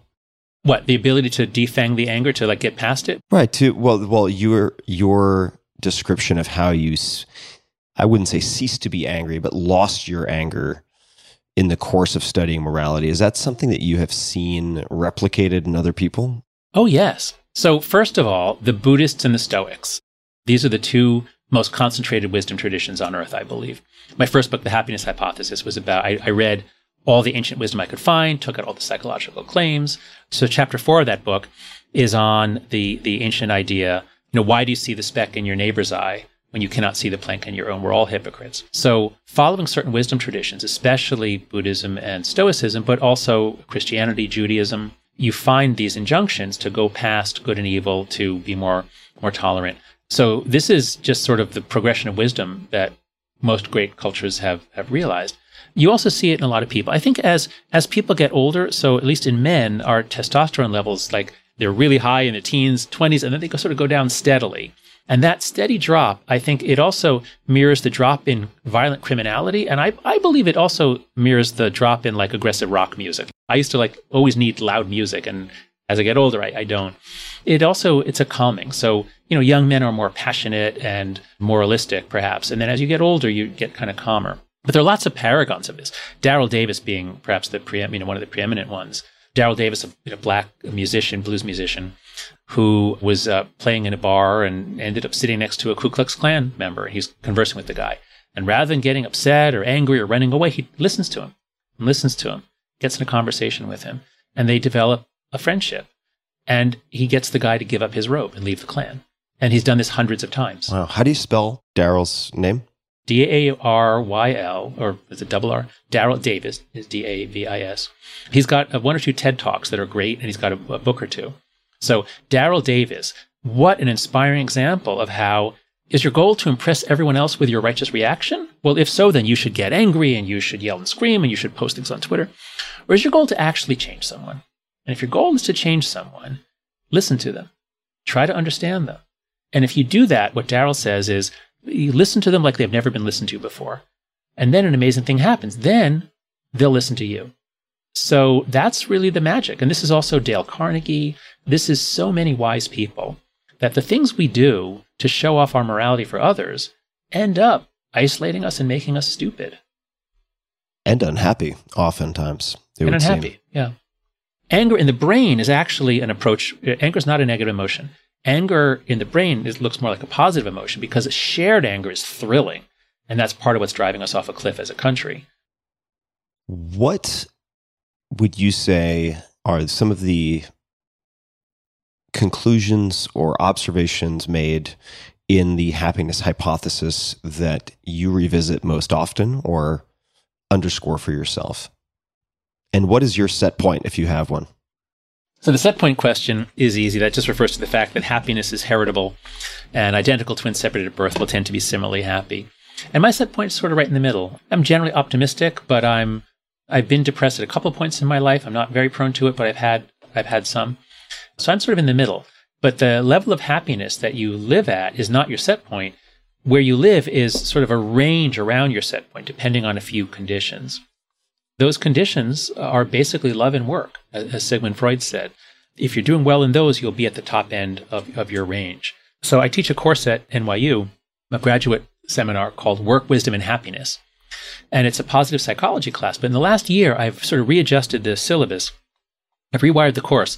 The title could be Smarter, Stronger, More Sociable. And so we have sections on how do you get smarter. And you do that. It turns out the big thing you do, turn off your notifications, get your attention back, read Johann Hari's book, Stolen Focus. So you can make yourself 10 or 15 IQ points smarter if you can regain control of your attention and cut down on the moralism. Those are the two big steps. So how do you get smarter? How do you get stronger? That's the Coddling of the American Mind, Anti-Fragility, Nassim Taleb. You get stronger by challenging yourself, by exposing yourself to threats and dangers and within limits that you then surmount. And we have to do this with kids. And how do you get more sociable? Well, it's actually some of the same skills. But the main one is really listen to people. And you can't do that as long as you're always distracted, as long as you're always on your phone. So there are some really easy things you can do. And then the students learn to do some harder things. But if they can get smarter, stronger, and more sociable, then they will be more successful at work and in relationships. And if they're more successful in work and relationships, then I promise them on the first day, then they will be happier. Because that's how you live at the high end of your set range, is by having your love and your work go well. Is this course in any capacity available online, or could it be made available online? Any aspect, maybe a reading list, maybe questions? Well, the syllabus is online. You know what? I should do something like that. So right now, so it was just a seminar at Stern with 35 MBA students, 2 sections a year. And I've just raised it to 55 students, and I'll teaching more sections. I should put something up. You know what? I'm going to start a Substack. Oh, this is great. I'm actually going to start a Substack in January. I can't believe I didn't even think of this. The Substack people would kill me for not announcing this. It's going to be called After Babel, is the name of the Substack. And I can just put up whatever I want.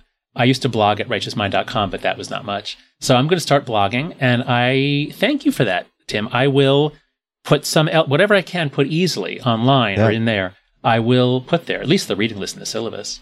Amazing. And eventually maybe I could, tape the lectures or do something to put it up. Yeah, I'll think about it. Is there a department and number for the class? Something that people could look for online? I'm not sure how that would work in MBA programs, but I'm just thinking, the class that I used to visit at Princeton was ELE 491, right? High-tech entrepreneurship. Right. So it made it easy to find. Oh, yeah. There's no point in them finding it because it fills up with Stern students. Even if you're at NYU but not at Stern, you can't take it. So all my stuff is at jonathanhaidt.com. I will find a way to put it on my site, and then I think our discussion, it might air before New Year's, but the Substack isn't going to be up until late January probably. I'll do something. Thank you. And it's easy for us to put in the show notes. So once anything is available, we can add it to the show notes at tim.blog/podcast, and people can find you by just searching HAIDT. Let's talk about religion and happiness. So I have observed, I'm not the only one, generally speaking, I would say let's just say, self-described, rational, materialist, left-leaning folks to be pretty unhappy overall. And I have found very smart, very thoughtful people who would identify as religious to, on average, be quite a bit happier. And I know happy can be a slippery term, but if we're looking at work and love, work and relationships, they seem to check a lot of boxes very well. But it seems to me, and I'm just going to speak for a second here, that with religion, you also remove a lot of uncertainty, decision fatigue, paradox of choice that makes life less of a death by 1,000 paper cuts. And maybe that also contributes to general sense of well-being, that many of your decisions are more automated, perhaps the people you spend time with, perhaps your weekly structure, the architecture of your life. How do you think about this? What have you seen in your observations and studies with respect to religion and happiness? And are there ingredients from religion that secular folks can borrow to get some of that upside? So there's a huge amount of research on happiness and who's happy. And the two big things that really come out consistently are religious people are happier and married people are happier. Religion and marriage are the two giant demographic factors or quasi-demographic factors that seem to go with happiness. And then there's a lot of question as to why. Why does religion make people happier? It might be what you said. It makes, you don't have to think about things. You have a sense of meaning. You don't worry about the afterlife, whatever it is. No, it turns out when you do empirical studies of what elements of religious people's lives correlate with happiness, overwhelmingly, it's nothing about belief. It's participation in a community on a weekly basis, especially a community that has some sort of moral principle, some sense of uplifting, some sense of self-control, binding, moral responsibility. And so actually this allows me to go back to Durkheim. I dropped that name in before, but didn't really tell listeners anything about him. So Emile Durkheim is one of the most important sociologists in history. He's writing in France in the 1890s and early 1900s. And one of his early works is this incredible study of suicide. Now, this is when European countries are just beginning to collect statistics. And he goes through all the data he can get on suicide in different countries in Europe. And he's looking for what makes the suicide rate go up and down. And he treats the suicide rate as a thing in itself. It's a sociological fact. It's an emergent fact about a country. Its rate goes up and down. What makes it go up and down? Well, when you go to war, the suicide rate goes way down. People are bound together. They don't kill themselves. When you look at who in a country kills themselves, it turns out if you're married, you're less likely to. If you're married with children, you're even less likely to. Whereas if you're Protestant, you're more likely to. But if you're Catholic or Jewish, you're less likely to. And over, what he finds is the degree to which people are bound into a society, the less likely they are to kill themselves. Now, in East Asian cultures, in many cultures, you kill yourself because you're too tightly bound in and you're shamed. But in Western cultures, our problem is anomie or normlessness. You have a sense of meaninglessness. You're not connected. That's why Americans and Westerners kill themselves mostly. And so back to religion, if you're an atheist and you're not part of a community, and especially if you're a new atheist and you're angry or whatever, but the protective factor seems to be being bound into relationships and community. And that fits with everything else I know in psychology. The comment on wartime also makes me think about Tribe by Sebastian Junger, which I highly recommend to people. It really underscores the fragility of isolation and also the fragility of fetishizing comfort in a way. I'd suggest people take a look at that. Well, Jonathan, we've covered a lot here. I could ask many more questions, but what have I neglected to ask? And I do have a question about heresies of yours in a moment, but is there anything that you would like to bring up that I have not mentioned? We haven't talked about what's happening to Gen Z. We haven't talked about what's happening to kids. I talked about them before in a sort of negative way, like Gen Z shows up on campus and then all of a sudden there are all these problems. But I don't get angry. I'm not moralistic. We have to understand what's happening to Gen Z. So I just want to talk, if I can just talk a little bit about that. And could you also define Gen Z? And then please continue. Yeah. So millennials are those who were born in 1982. And we used to think that it would go to maybe 2000. But it turns out that kids who were born in 1996 and later are different from those born, say, 1994 and earlier. I mean, it's a surprisingly sharp cut, equivalent to what we find with birth year 1946. The post-war world really was different to grow up in. And I believe, so I'm drawing on work by Jean Twenge, but I've also added, she and I are working together, and I've added a lot. What happened is that if you were born in, say, 1990, you didn't get an iPhone until maybe around 2009 is when teenagers started getting it. So if you're born in 1990, you didn't get an iPhone, a smartphone, until you were 20. And you didn't get on social media. You might have been on Facebook partly, but you don't live on social media until you have your own smartphone. Whereas if you're born in 1997, you are 13 in 2010 when you might get your first smartphone. And you might get on Instagram in 2012 when huge numbers did. So I believe Gen Z is defined by the fact that they got smartphones and social media during early puberty. There's a lot of research pointing to early puberty, around 11 to 13 for girls, 12 to 15 for boys. What's coming into your brain then is really important because your frontal cortex is wiring itself up. So when human beings are raised without much independence, but yes, with a phone, and they spend their childhood just interacting with a screen, and especially social media, I believe it messes up cortical development. The girls in particular, the rates of anxiety and depression are up much more than 100% since 2010. The rate of self-harm, hospitalizations for self-harm, is nearly tripled for preteen girls. So Gen Z is in big, big trouble. They're hurting, they're fragile, they're not doing well in the workplace. Managers are finding them very hard to work with. So we have a generation that's running off the rails. And this is not a moralistic thing like, oh, those kids these days. This is a compassionate thing. Like, these are our children. Like, my kids are 13 and 16.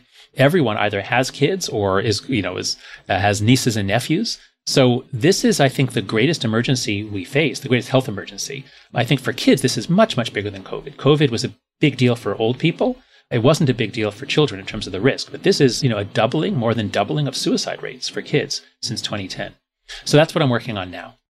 What decisions have you made in your parenting that you feel have been perhaps most impactful, less typical, or the Venn diagram of those two overlapping?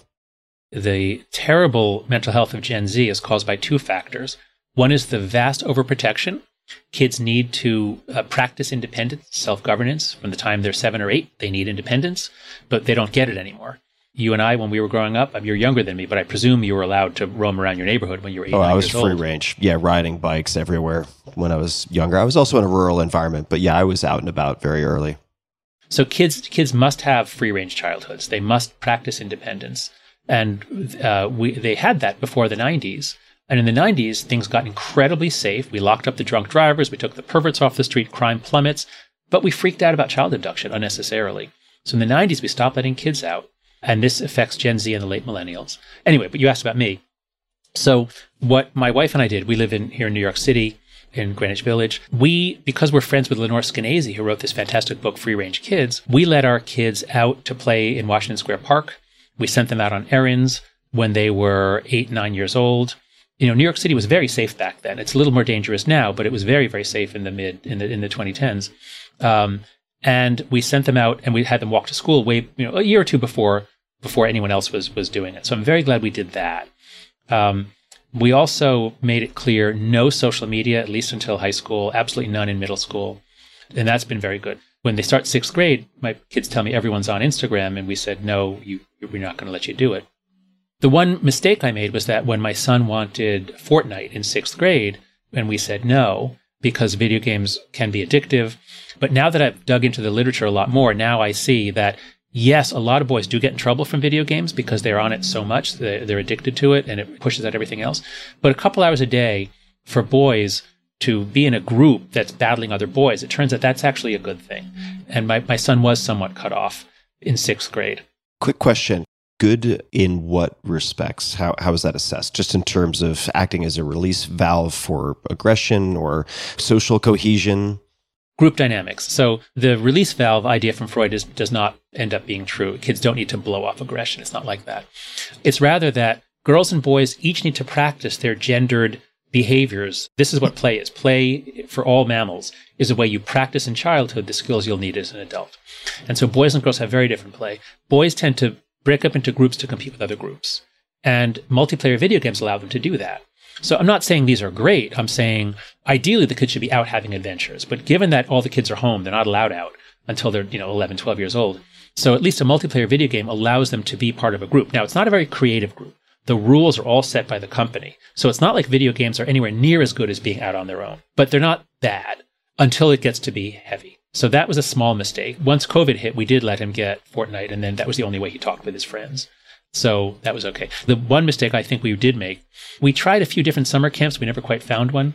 But I wish we'd found a really good summer camp. And I would urge this for everybody who's a parent of young kids. From the time your kid is about 8 or 9, certainly, I'd say 8, find a sleepaway camp that is pretty unstructured and unsupervised. The kids have to have a lot of independence. Some summer camps now are so overprotective, you can't go to the bathroom unless you have an escort. And sometimes you need 2 escorts, because what if one escort falls down and gets hurt? Like, it's crazy overprotective everywhere. But if you can find a summer camp that is not crazy overprotective, send your kid there every summer. That, I think, is one of the few chances they really have to develop skills, to be out in the woods. So I wish we'd done that. I was fortunate in that respect. I got sent off to summer camps in Wyoming where we would work on ranches. Got kicked by horses, and I mean, I didn't suffer any terrible injuries, but it wasn't free of injuries. But that was okay. I mean, nothing was cataclysmic, and that, I think, combined. I mean, if I don't have kids, but if I do, and I hope I do at some point, I also think a year abroad in a critical window similar to mine, because of that forced independence, and there are other reasons, there are other compelling reasons, but I came back a fundamentally different person in terms of my confidence in my abilities to handle uncertainty and to adapt. It was just night and day, complete phase shift. That's right. That's how kids learn to manage risk for themselves. You learn to be a risk taker. When we overprotect kids, we're not doing them any favors. We're not keeping them safe. We're increasing their odds of anxiety and depression, self-harm and suicide, and we're depriving them of the ability to judge risks for themselves. They're going to be less successful, less likely to start businesses. No, we've really messed up Gen Z. I feel like one other unexpected blessing in my life was transitioning from a very bad public school on Long Island to a very good boarding school in New Hampshire, which was actually largely my idea, encouraged by teachers, a handful of good teachers at the pretty low quality public school on Long Island, who effectively said, you should try to get out of here. So I do owe them thanks. When I went to the boarding school, which was very similar to, let's say, a Dead Poets Society type of setup, but classes 6 days a week, mandatory sports.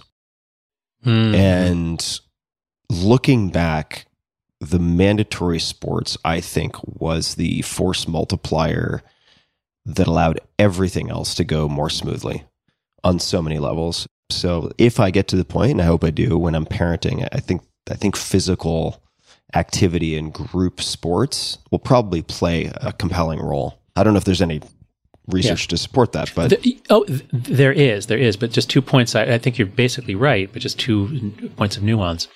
One is, to the extent that it's heavily supervised and there's a coach, it's less nutritious. They're not going to learn as much. The ideal is for kids to be out making up their own games, enforcing the rules, because then you have to keep the game going. You have to learn how to adapt to other kids. Whereas if there's a coach or a referee, then what you learn is, how do I get the referee to come in on my side? And that's good preparation for college today, where if somebody says something, how do I get a dean to punish him? But that's bad preparation for life. That's the first thing. Second thing, I just came across a finding that participation in individualist sports like gymnastics and especially ballet is bad. It actually is conducive to bad mental health. I would never let my daughter do ballet. But team sports, where you're, soccer, basketball, where you're really functioning as a team, over and over again, those have very good effects on mental health and development. So I would agree with that. Yeah, my sport was wrestling, which was certainly an individual sport practiced in a team context. You would have wrestling partners and so on. I would have a child do wrestling, I think. Now, I'd have them wear headgear because I don't think cauliflower ears work terribly well for most people. It goes doubly for females, I would say. And if you haven't seen cauliflower ears on female ears, it is scar tissue that will not go away unless it's surgically removed. I saw a lot of it in Japan in judo players, male and female, lots of cauliflower ears. But I found it to be, for me personally at least, a excellent venue for proving to myself that I could exceed the limitations I thought I had. And in terms of work capacity and pain tolerance also, I will say critical component. So I can't totally with any conviction say that it was wrestling that did this, although I have some belief that it contributed. The coach, John Buxton, changed the lives of almost every athlete he coached. And to this day, I'm still close to him. And many people in that wrestling team went on to do some pretty outstanding things. And they have all, to my knowledge, just about all of them have mentioned Mr. Buxton. We have a tough time calling him John. I have to ask you a question then. Did he have a tough coaching style, or did he have like a warm, nurturing style? He was extremely tough. And this is what I was going to bring up. He was extremely tough. He did not suffer fools gladly at all. If people complained about something they could fix themselves or should try to fix themselves, he did not tolerate it. He was a very tough coach. Good. That's what I expected. And he was a very good performer. So he himself had been an outstanding wrestler and could go toe-to-toe with anyone in the group, including people who went on to become All-Americans. I mean, granted, in their particular corner of the wrestling world. And exceptionally tough. And he would give occasional positive feedback. I don't want to say he was stingy, but you really had to earn it. You really had to earn it. That's what I figured, because wrestling is probably the best anti-fragile sport there is. That is, more than any other sport, wrestling is really going to be about developing your anti-fragility, your strength in the face of adversity, testing your strength. So the sport itself is very conducive to growth in that way. And I kind of knew, given how grateful you were, I kind of knew that he was going to be a tough coach, not a warm, nurturing coach, because you really need to get the full benefit of the growth into strength. You need someone to push you. You need someone with high standards. You need someone to enforce those standards. You need to strive for them. A few years ago, when I gave a talk on the coddling of the American mind, I was sitting next to somebody who'd been, I think, the head of the NCAA, or high up in it. And this was like 2018, 2019. He said, the tough coaching style, it's not that it's banned, but it's that coaches are finding they can't use the tough style anymore because the kids will cry, they'll report them, they'll say, no, you need to be nurturing. And so tough coaching, I think, is going out, because what if you hurt a kid's feelings? And so in so many ways, we've accepted, and that's great untruth number one of the coddling of the American mind, is what doesn't kill you makes you weaker. Now that's wrong. That's a falsehood, but that's what many people now believe. And I think your experience really shows that no, what doesn't kill you makes you stronger. That's what Nietzsche said, and that's what the psychology supports. So, I think for the lesson here for parents and teachers is we need to have standards. We need to push kids to meet the standards. Sometimes the kids are not going to be happy. And as long as we can be reported for pushing the kids, we're not going to push the kids. And the whole generation goes down the tubes. So that's what we're doing. Yeah, and Coach Buxton also, I think, fundamentally believed, I'll speak for myself personally, I don't want to speak for other folks, but he would reinforce the belief that he saw in me the capacity to do more, to perform better. Mm-hmm. And it was in that context that being a tough coach was the nice thing to do. Does that make sense? Yeah. In service of realizing that unrealized potential. And I think all of the athletes he coached felt that way, that he saw something in us that we couldn't easily see, and he was pushing us to unlock that potential. So it was not abusive for the sake of, say, breaking someone down, like perhaps a drill sergeant might serve the function of like shared privation in that type of environment. I think there's a purpose to that, and I think it actually can be good for the collective. But in this particular wrestling context, the wellspring of the toughness came from a place of, in some cases, explicitly saying, you can do better, and I know you can do better. And that was powerful. And that is beautiful. I think what you've just done there is you've stated what the telos of teaching should be. Telos is this Greek word that I'm very fond of nowadays. It means the end or purpose for which something is done. The telos of medicine is health. What is the telos of a university? And I've been focusing on the research aspect where our telos is truth. But we're also teachers. And our telos as teachers is not truth. And I've been saying, it's the education of our kids. It's learning, teaching. But I think what you said is actually better. The telos of a teacher is doing this service of realizing their untapped potential. That's what we're trying to do. That's what we should be trying to do, and we don't always do it. Yeah, I've been very fortunate in that respect to have had a handful of teachers who were unrelenting in their pushing towards the truth that they saw, which was their students could, in fact, do the hard things. And that was true. I'll give thanks to another teacher, Professor Shimano, who was my first Japanese teacher. And surprise, surprise, when I transferred from Spanish to Japanese, I found Japanese to be extremely difficult.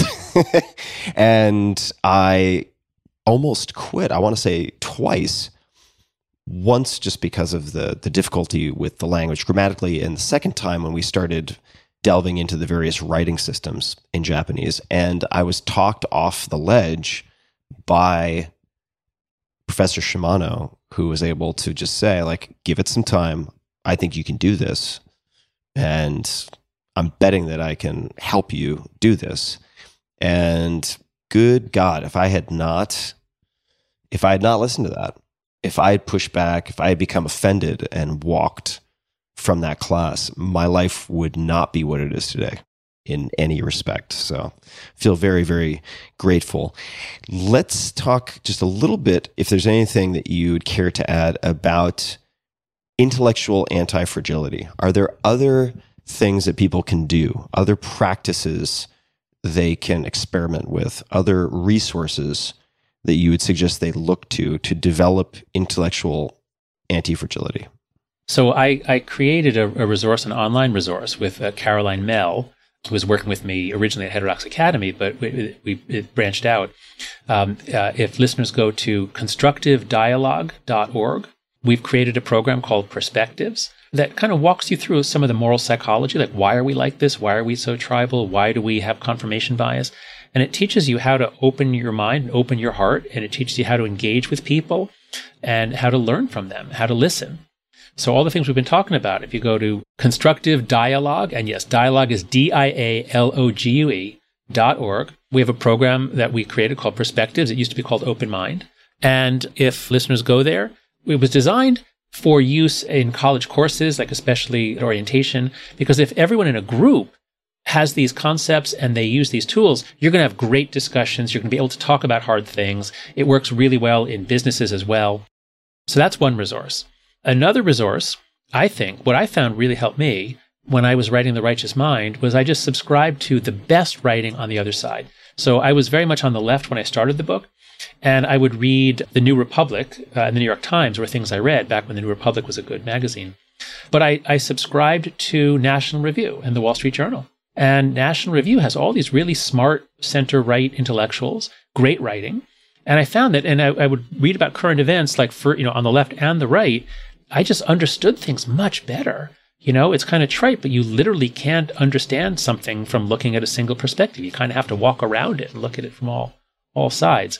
So, resources are out there, and the internet is such that it will guide you to fantastic resources from each perspective.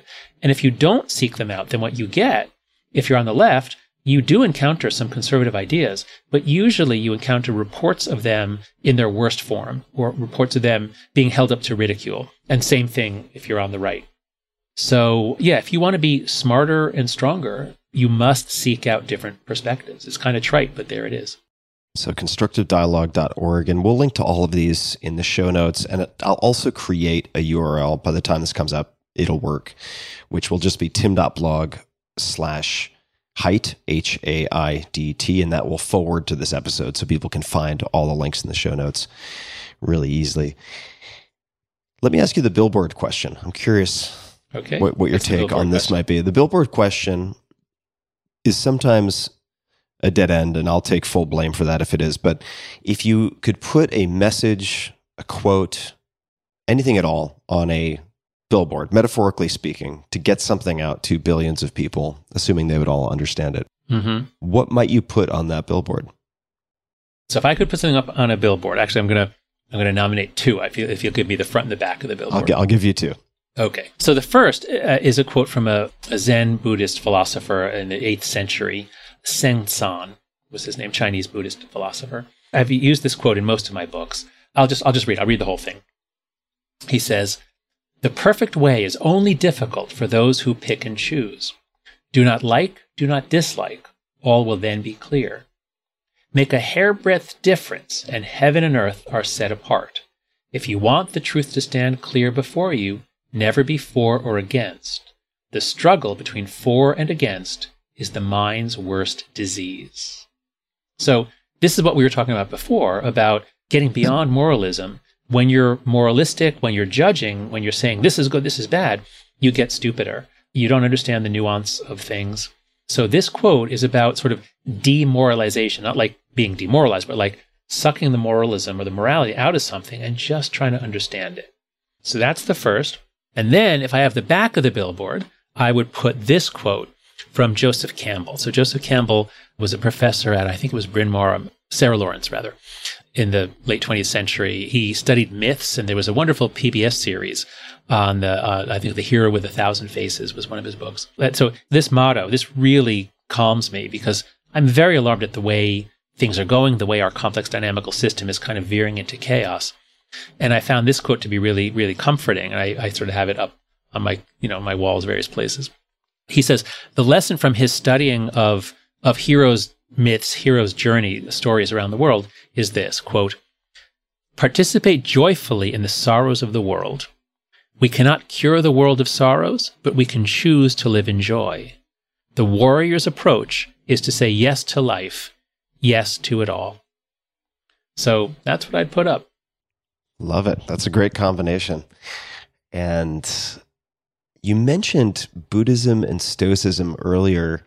I don't know if you feel this way, but I have felt over time that there's tremendous overlap.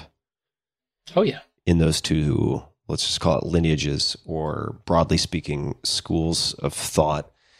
And I suppose both are also related to your front and back of the billboard in the sense of cultivating equanimity, a sense of being unperturbed by the vicissitudes, if I could use a fancy word,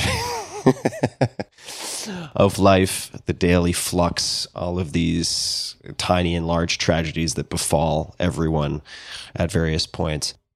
When do you, or how do you revisit some of these practical philosophies for yourself? Let's just say that you're going through a period, or there's an event where you start to feel dysregulated, consumed by emotions. What do you do? Thank you for that. That's what, earlier you asked me, do I have practices? So beginning, there was the summer of 2017, I think it was, when Trump was threatening nuclear war against, there's a possibility of nuclear war with North Korea. And I really thought I think he might actually want to do it. And I was really thinking this really could be the end of the world. And it was then that I started rereading Stoic writings in the morning. And my favorite two are Marcus Aurelius Meditations. The Gregory Hayes translation is, I think, the best one. And then also Epictetus, just, his collected works. And what I do, whenever I read, I do all my reading electronically now because I like to copy out text. So I copy my favorite lines out into an Evernote file. And so what I do in the mornings, I don't even have it in my calendar. Let me see, how do I record it in my calendar? Every day repeating. There's a couple different things I do, but it's basically either reading Stoicism or Buddhism or reflecting on psychotherapy. I've been in therapy for a while. I have it right here, Stoic or Buddhist reading. And I have to check it off each morning. And I do that before I check email, before anything else. And you're right, Stoicism and Buddhism, they're very, very similar, except Stoicism is sort of like a Western version because it is more about action in the world. Now, Buddhism, there are Buddhisms that are very much in the world. There are those that pull you away more. But there is a sort of an Eastern sensibility, like in Taoism, about like, don't do anything, just settle, just, let the world arrange itself. And Westerners are not like that, and Stoics are not like that. But it is like, act in the world, like, okay, you're the emperor of Rome, but you're still getting upset about things, and you have to, like, everything's crazy around you. But it's not just for emperors. Epictetus was a slave. And so it actually works at any level of society. You can never control everything, even if you're the emperor. So both of them are just incredibly psychologically wise ways of living in a world that you can't control, and maintaining not just your equanimity, but even the capacity to be open-hearted and loving. There's some very similar passages about not necessarily loving your enemies, but actually sometimes it is and they both use the same technique of saying, and remember, you'll both be dead before long. That's a quote from the Dhammapada. Like, how can you quarrel, knowing that you'll both be dead before long? It's all trivial.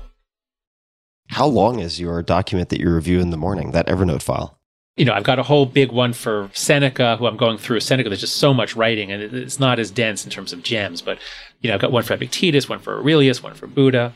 And if you go to thecoddling.com, which is the web page for the coddling of the American mind, and you go to solutions, better mental health, I've actually put up at the bottom, I've put up a collection of sayings by Marcus Aurelius that basically are about the 3 great untruths of the book. So here's one.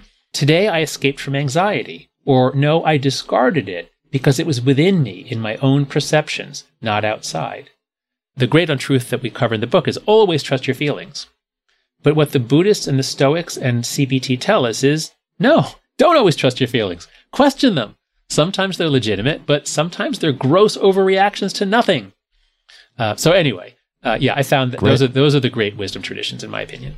How long do you spend in the morning if you check the box of that calendar reminder with that reading? Oh, it's, about 10 minutes. 10 minutes. Recently, I'm doing like a loving kindness meditation, like to, because I'm very cerebral and I actually sort of need to open my heart more. Mm-hmm. It's just I make sort of a coffee substitute. I'm very sensitive to caffeine, so I'm experimenting with like these mushroom based things. Anyway, but I make, a hot beverage, and then I sit on a comfortable sofa and I just about 10 minutes. Because what I found is that my MBA students, I asked, how many of you check your phone before you get up to pee? And how many of you wait until you actually have gone into the bathroom? And very few of them wait. It's like right away. It's like, I'm still, okay, what's, and turn on the stream, have it come in. Like, no, don't do that. Yeah.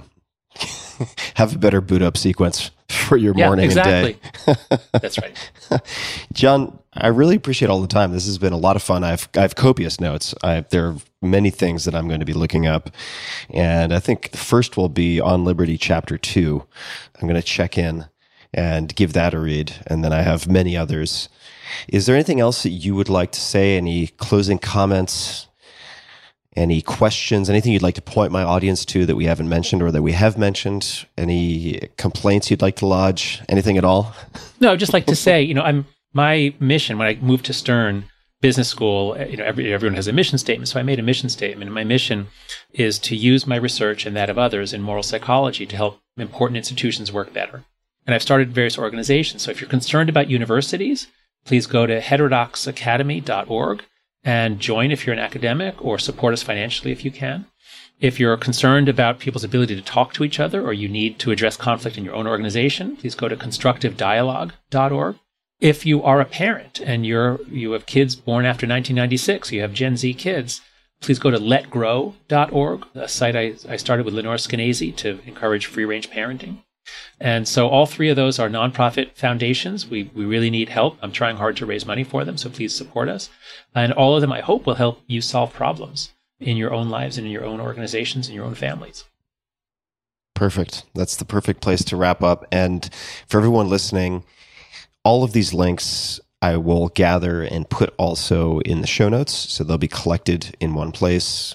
And you can click them to take yourself to all these destinations. tim.blog/Haidt, HAIDT on Twitter.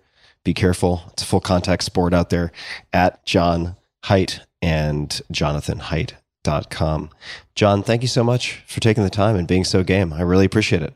Oh, thank you. This was rollicking good fun.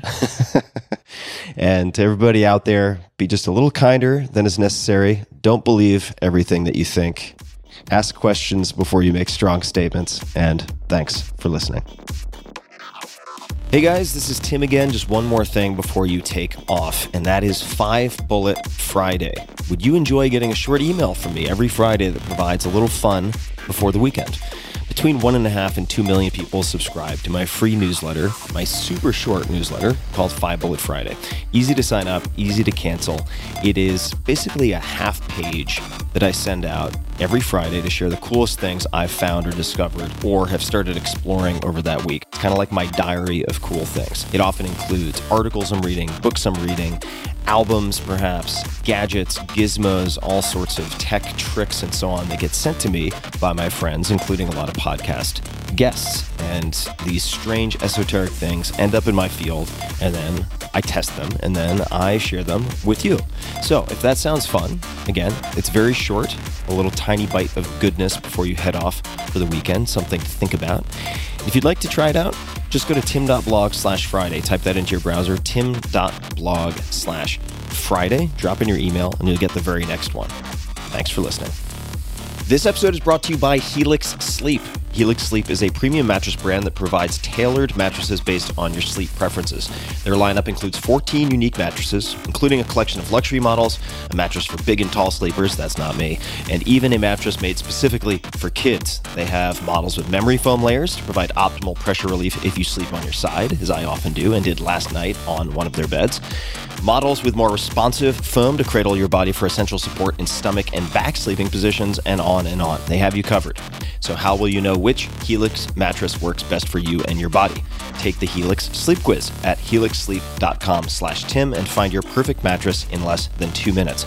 Personally, for the last few years, I've been sleeping on a Helix Midnight Luxe mattress. I also have one of those in the guest bedroom, and feedback from friends has always been fantastic. They frequently say it's the best night of sleep they've had in ages. It's something they comment on without any prompting from me whatsoever.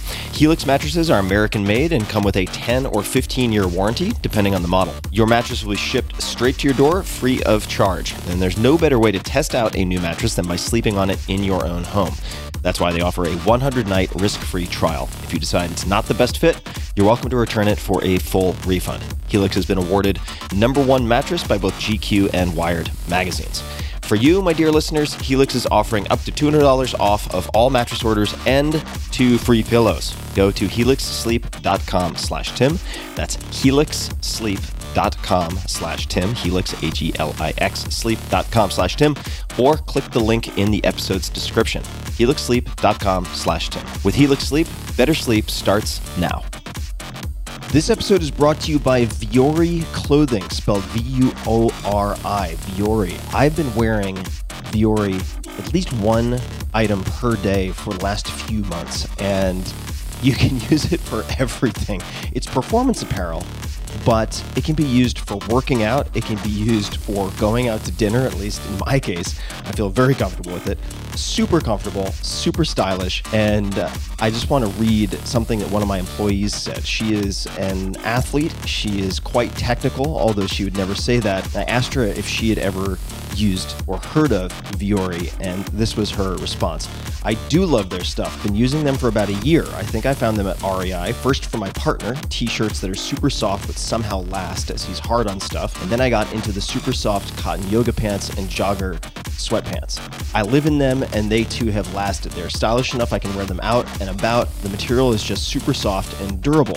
I just got their Clementine running shorts for summer and love them. The brand seems pretty popular, constantly sold out. In closing, and I'm abbreviating here, but in closing, with the exception of when I need technical outdoor gear, they're the only brand I've bought in the last year or so for yoga, running, loungewear that lasts and that I think look good also.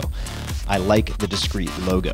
So that gives you some idea. That was not intended for the sponsor read. That was just her response via text. Vuori, again spelled V-U-O-R-I, is designed for maximum comfort and versatility. You can wear it running. You can wear their stuff training, doing yoga, lounging, weekend errands, or in my case, again, going out to dinner. It really doesn't matter what you're doing. Their clothing is so comfortable and looks so good, and it's non-offensive. You don't have a huge brand logo in your face. You'll just want to be in them all the time. And my girlfriend and I have been wearing them for the last few months. They're men's core short, K-O-R-E.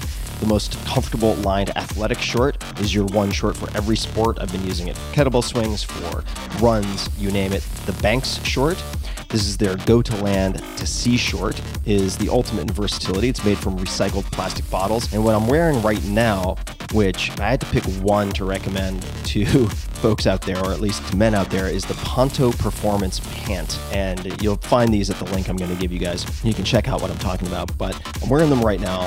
They're thin performance sweatpants, but that doesn't do them justice. So you got to check it out. Ponto, Ponto Performance Pant. For you ladies, the women's performance jogger is the softest jogger you'll ever own. Vuori isn't just an investment in your clothing, it's an investment in your happiness. And for you, my dear listeners, they're offering 20% off your first purchase. So get yourself some of the most comfortable and versatile clothing on the planet. It's super popular. A lot of my friends I've now noticed are wearing this, and so am I. VuoriClothing.com/Tim. That's VUORI clothing.com/Tim. Not only will you receive 20% off your first purchase, but you'll also enjoy free shipping on any US orders over $75 and free returns. So check it out. VuoriClothing.com/Tim. That's VUORI clothing.com/Tim, and discover the versatility of Vuori clothing.